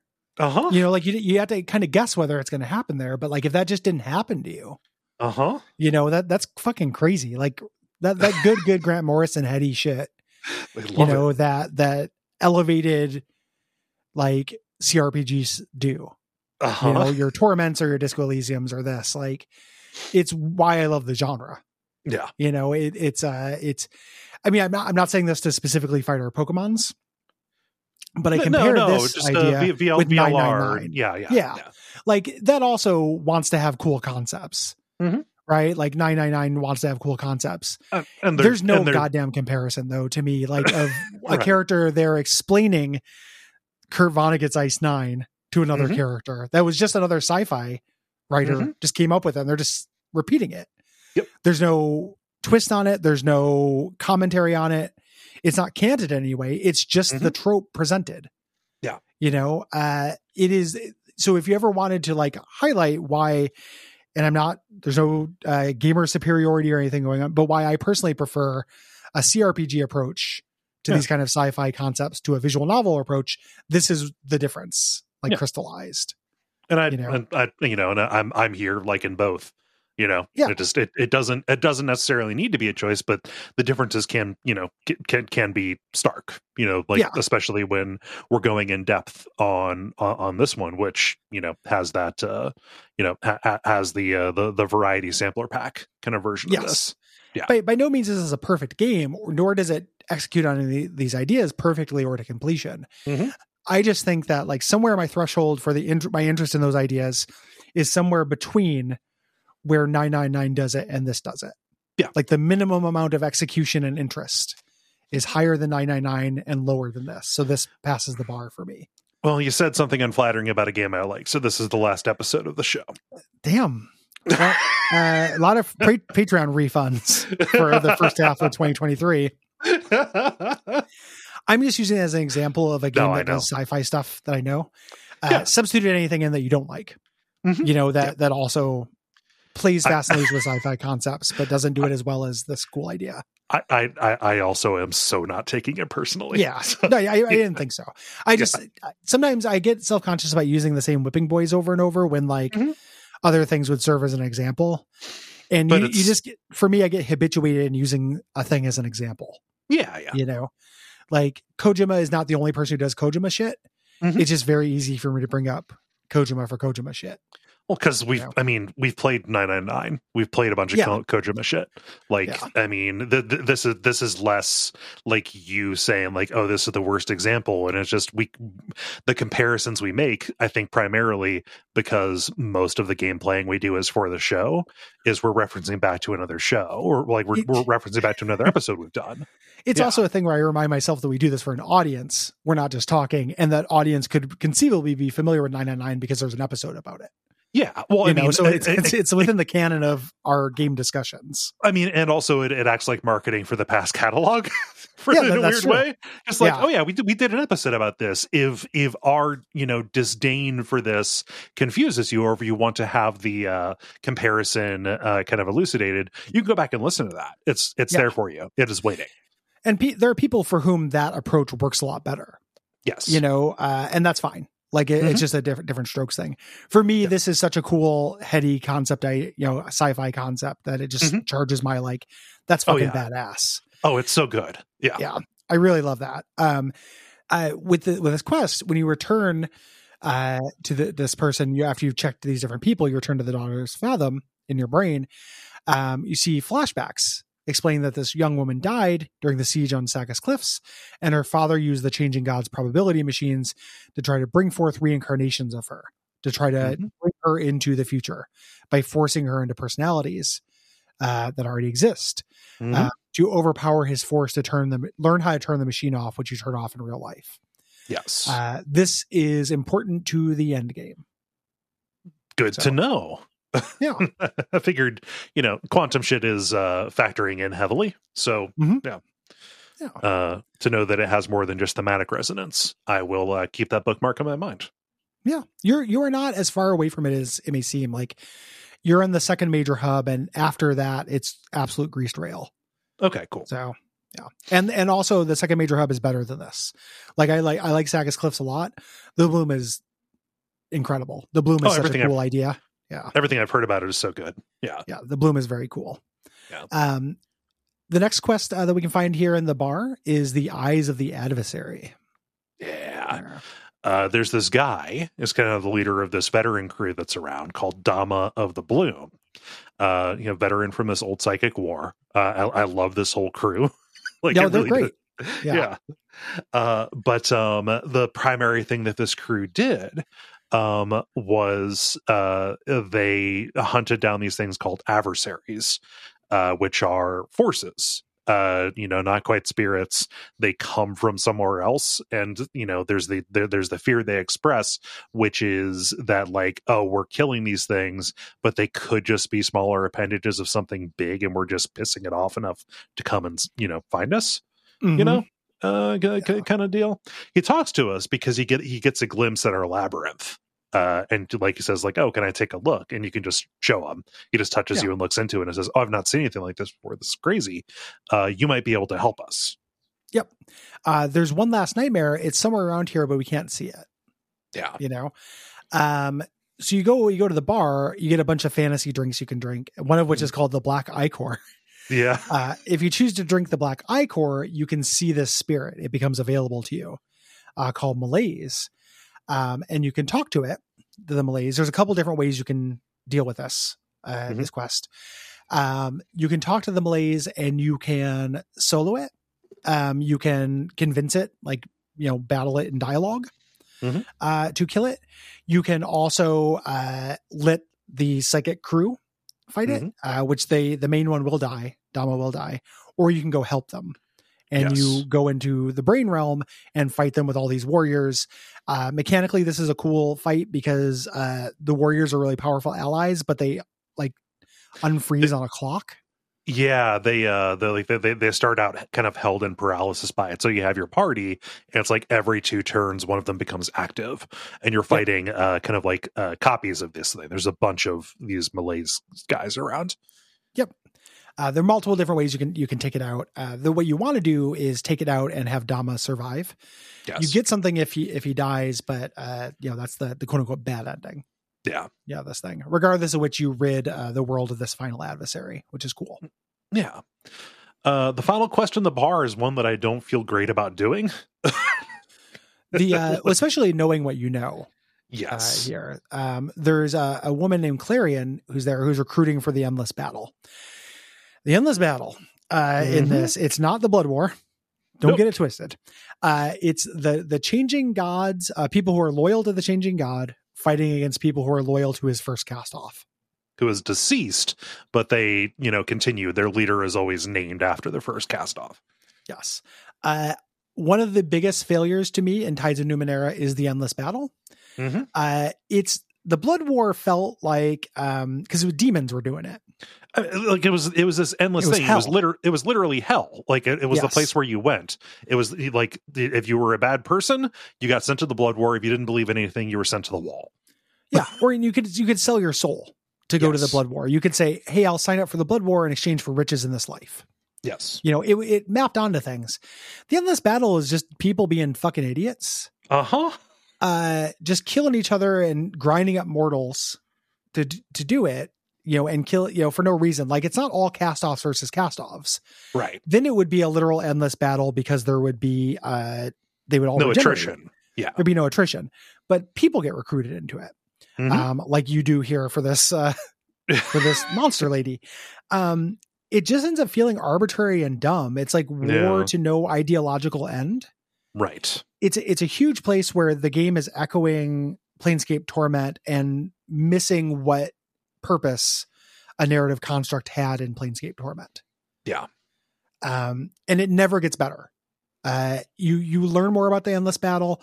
It's a plot point. We end up going to that sanctuary. We learn a little bit more. We meet people from it. They all seem like idiots who are just throwing away their lives for no reason. Yeah. Like it sucks. I really hate the endless battle. I understand why Matt Kina chose the path she did, just not associating with any of these assholes. Yeah, fuck this shit. Like it's stupid. I don't know. But you do this for a reward for 1/4 of a level. Yeah. The Psychic Crew is fun because there's a couple of different people here. One of them is this guy who talks about how we took this thing called the Words of Kra, this crazy meme that destroyed a civilization. This idea, invasive idea. It's an invasive thought. Yeah. Yep. And he's barely holding on to it while he lives. You can say, hey, I got room in my mind labyrinth. I can take it. It's real cool. If you do this, you now have access to this. And every once in a while later in the game, it'll be like, unleash the Words of Kra on him.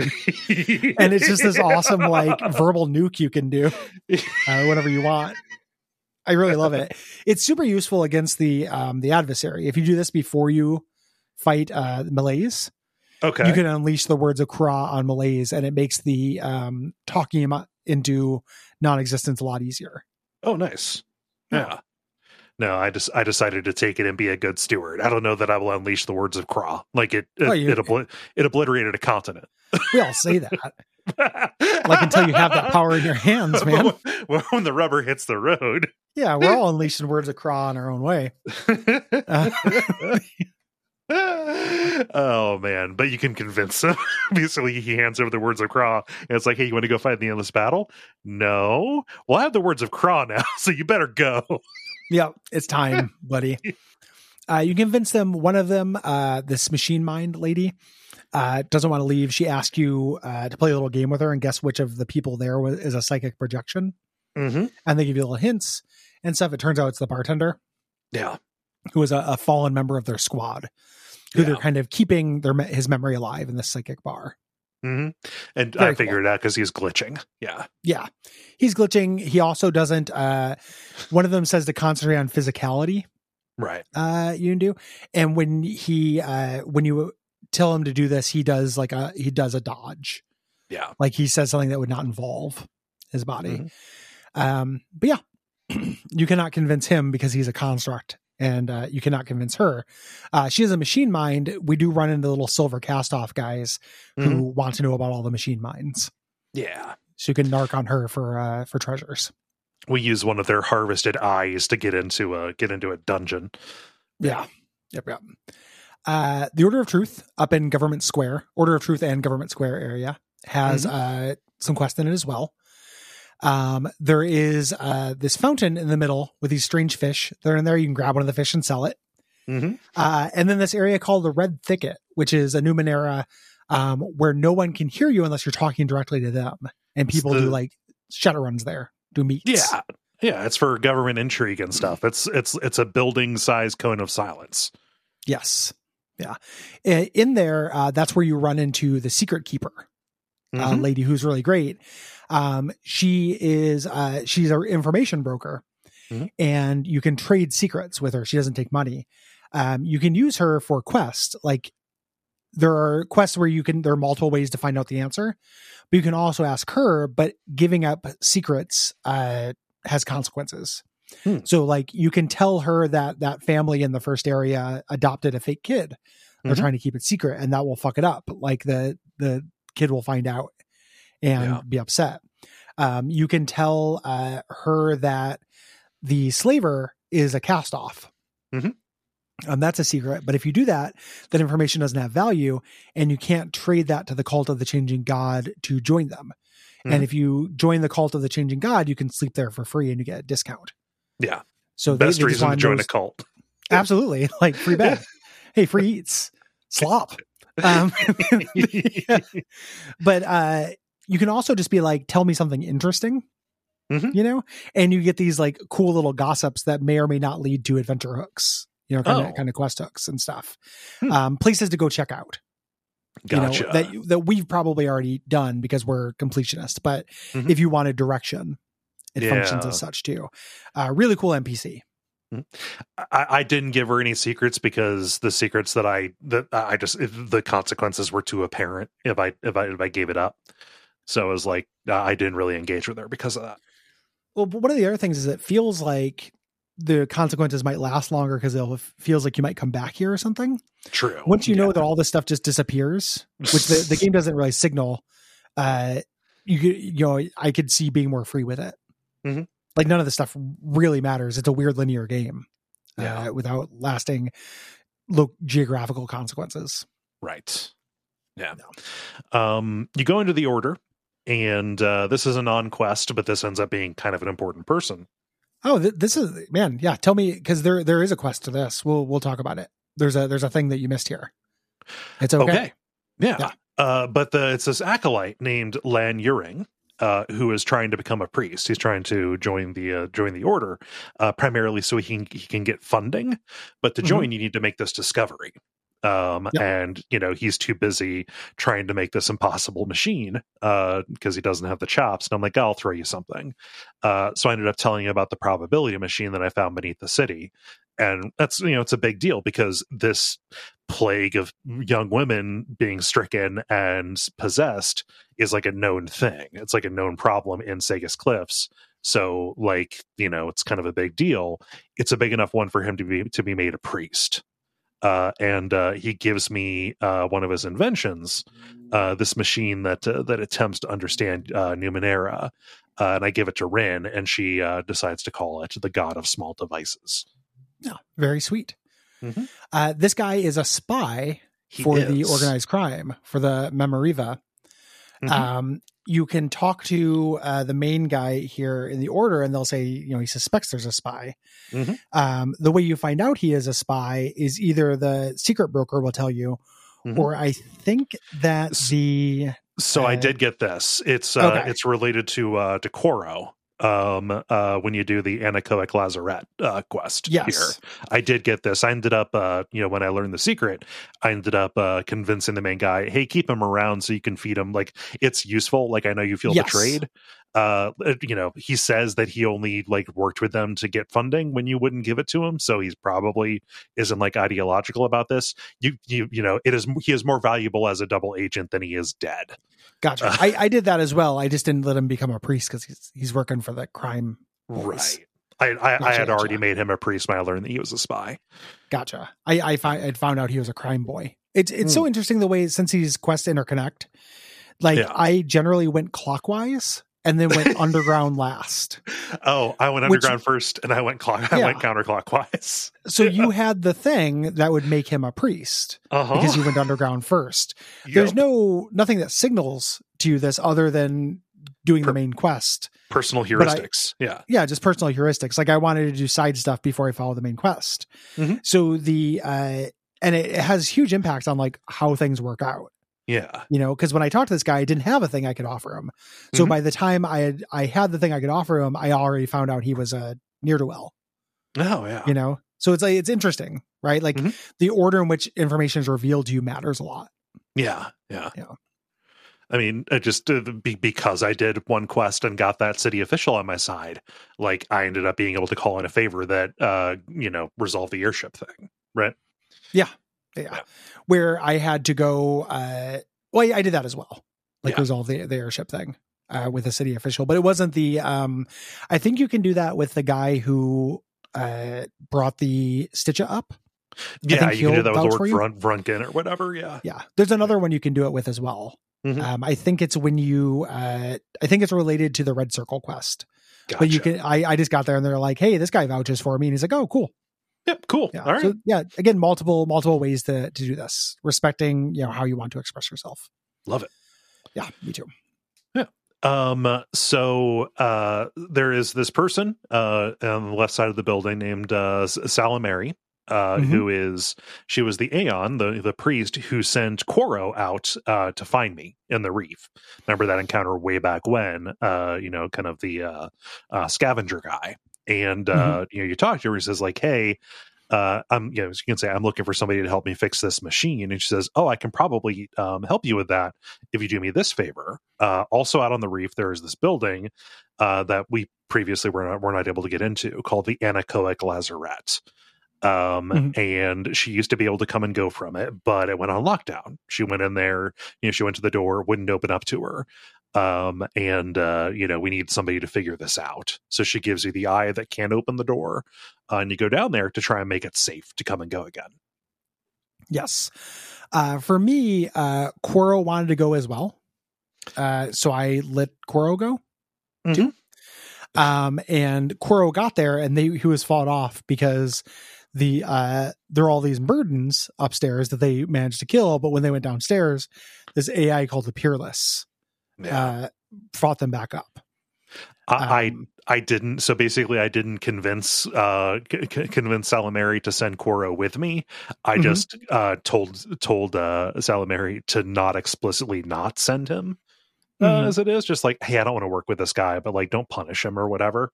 That meant that Quoro showed up after me. He didn't go ahead of me, so I got to talk to the Murden here. These these filthy crow people who are impossible to be around because they constantly emit this psychic static. Yeah. I love the way you do this because you can't communicate with them.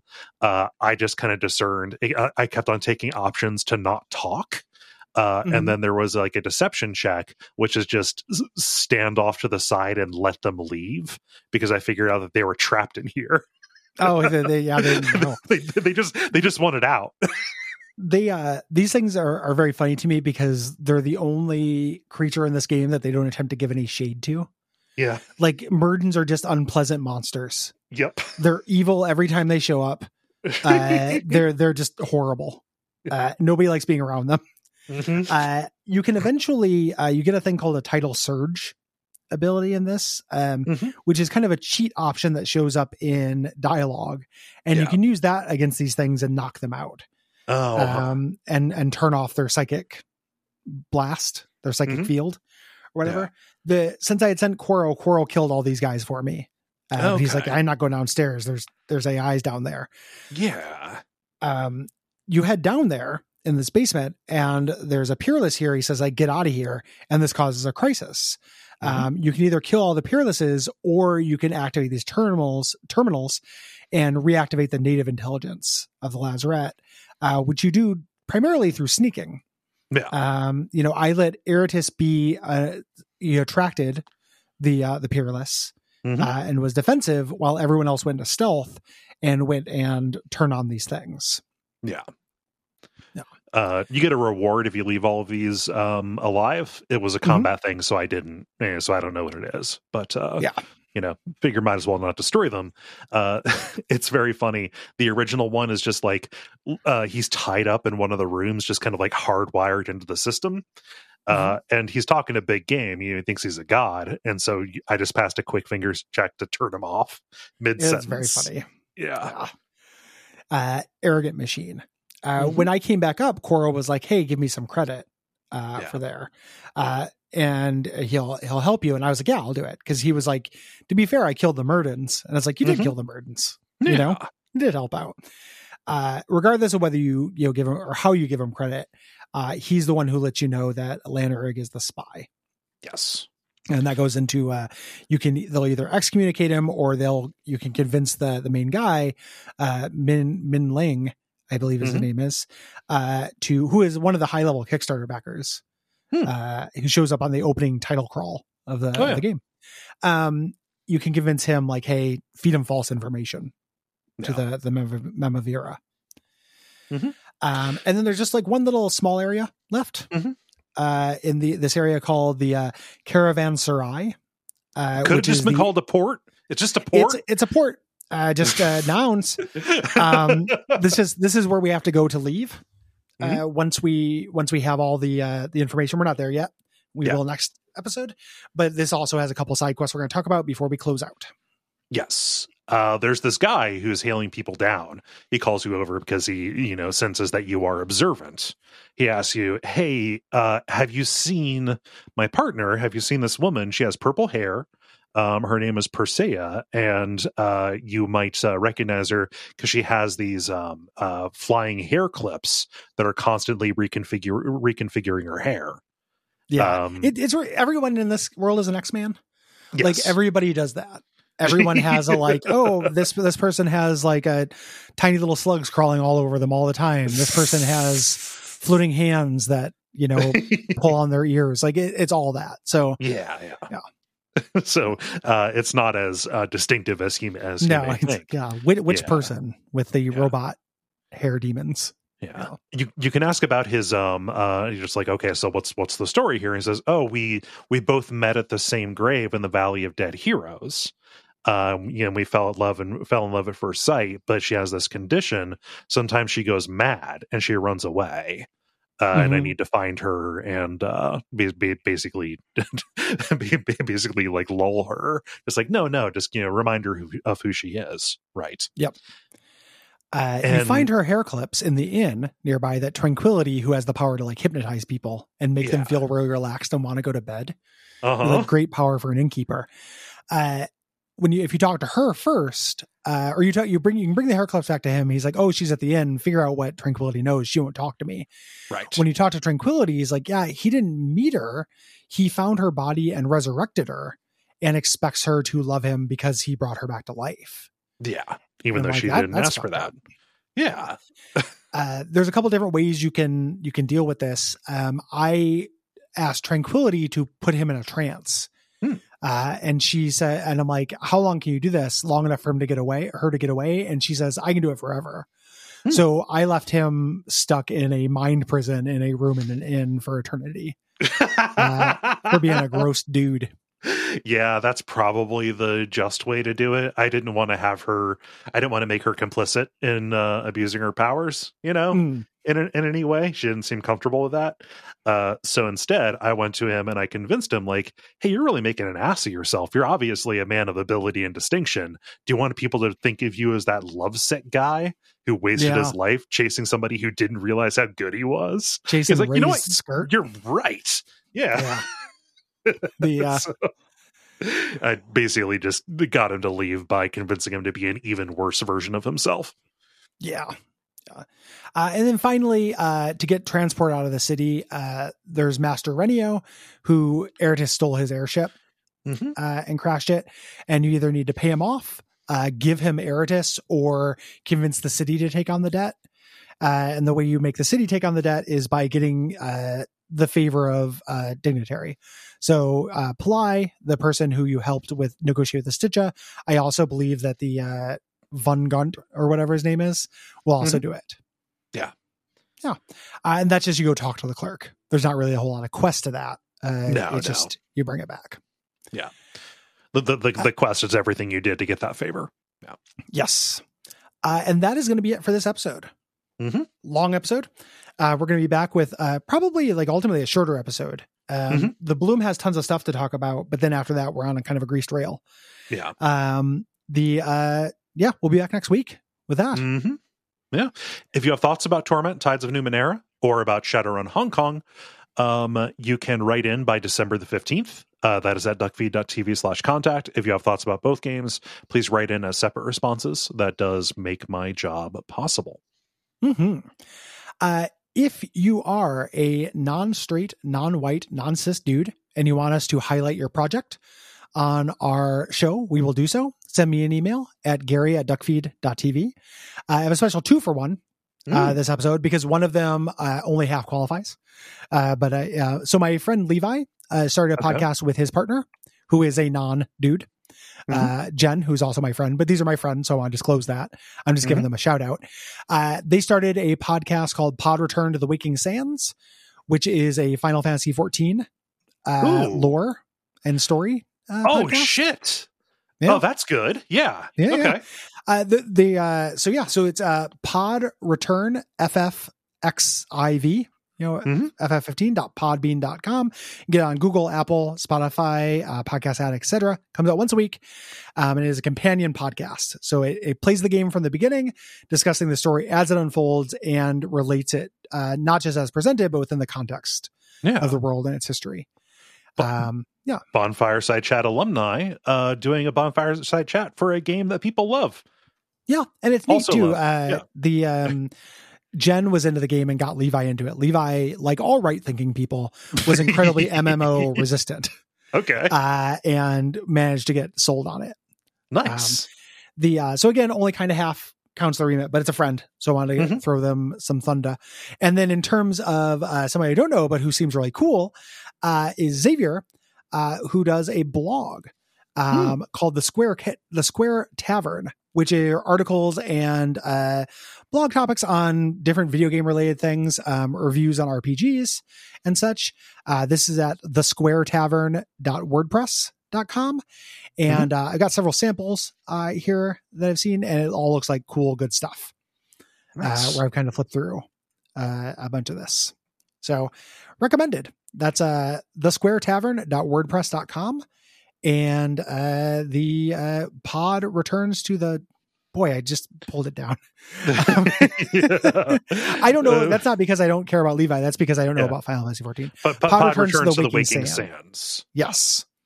So check out those projects. And if you have another project and fit those remits, please Duckfeed or Gary at duckfeed.tv. Please do. So if you're listening to this, there is still time before Duckstream. That is happening the weekend of December the 16th, 48 hours to stream in support of the Transactive Gender Project out of Lewis and Clark College, provides education and resources for trans youth, their families, and their communities. This is, I really need to actually find how many years we've done it. We've done it for a long time. The community has contributed so much money to this cause, which is more important than ever now. So consider tuning in. That'll be at twitch.tv/DuckFeedTV. By the time you're hearing this, there'll be a landing page up, but it'll be real fun. Gary and the Portland crew are taking nights, and me and my cadre are taking the days, and it'll be a good time. Yeah, I think it's gonna be a blast. Yeah. Other than that, we'll see you then. Ratings, reviews, joining us at patreon.com/duckfeedtv. This month, instead of a regular premium episode, we're doing a special on arcade games. Again, that'll only be for patrons. You also get all the other premium episodes and all future premium episodes. We recommend it. I think there's a lot of value there. Also, we didn't repeat which episode or what games we're doing in January. We are doing What Remains of Edith Finch, Heretic, and Hades. Yes. A wide gamut of different game types there. And that's going to be it. What should they watch out for until next time, Cole? Watch out for, it appears to be a glass box, but it is much more hardy than glass. There is a frame with a lattice-like structure and a little frowny face button and a smiley face button. Which button do you press? Umbasa.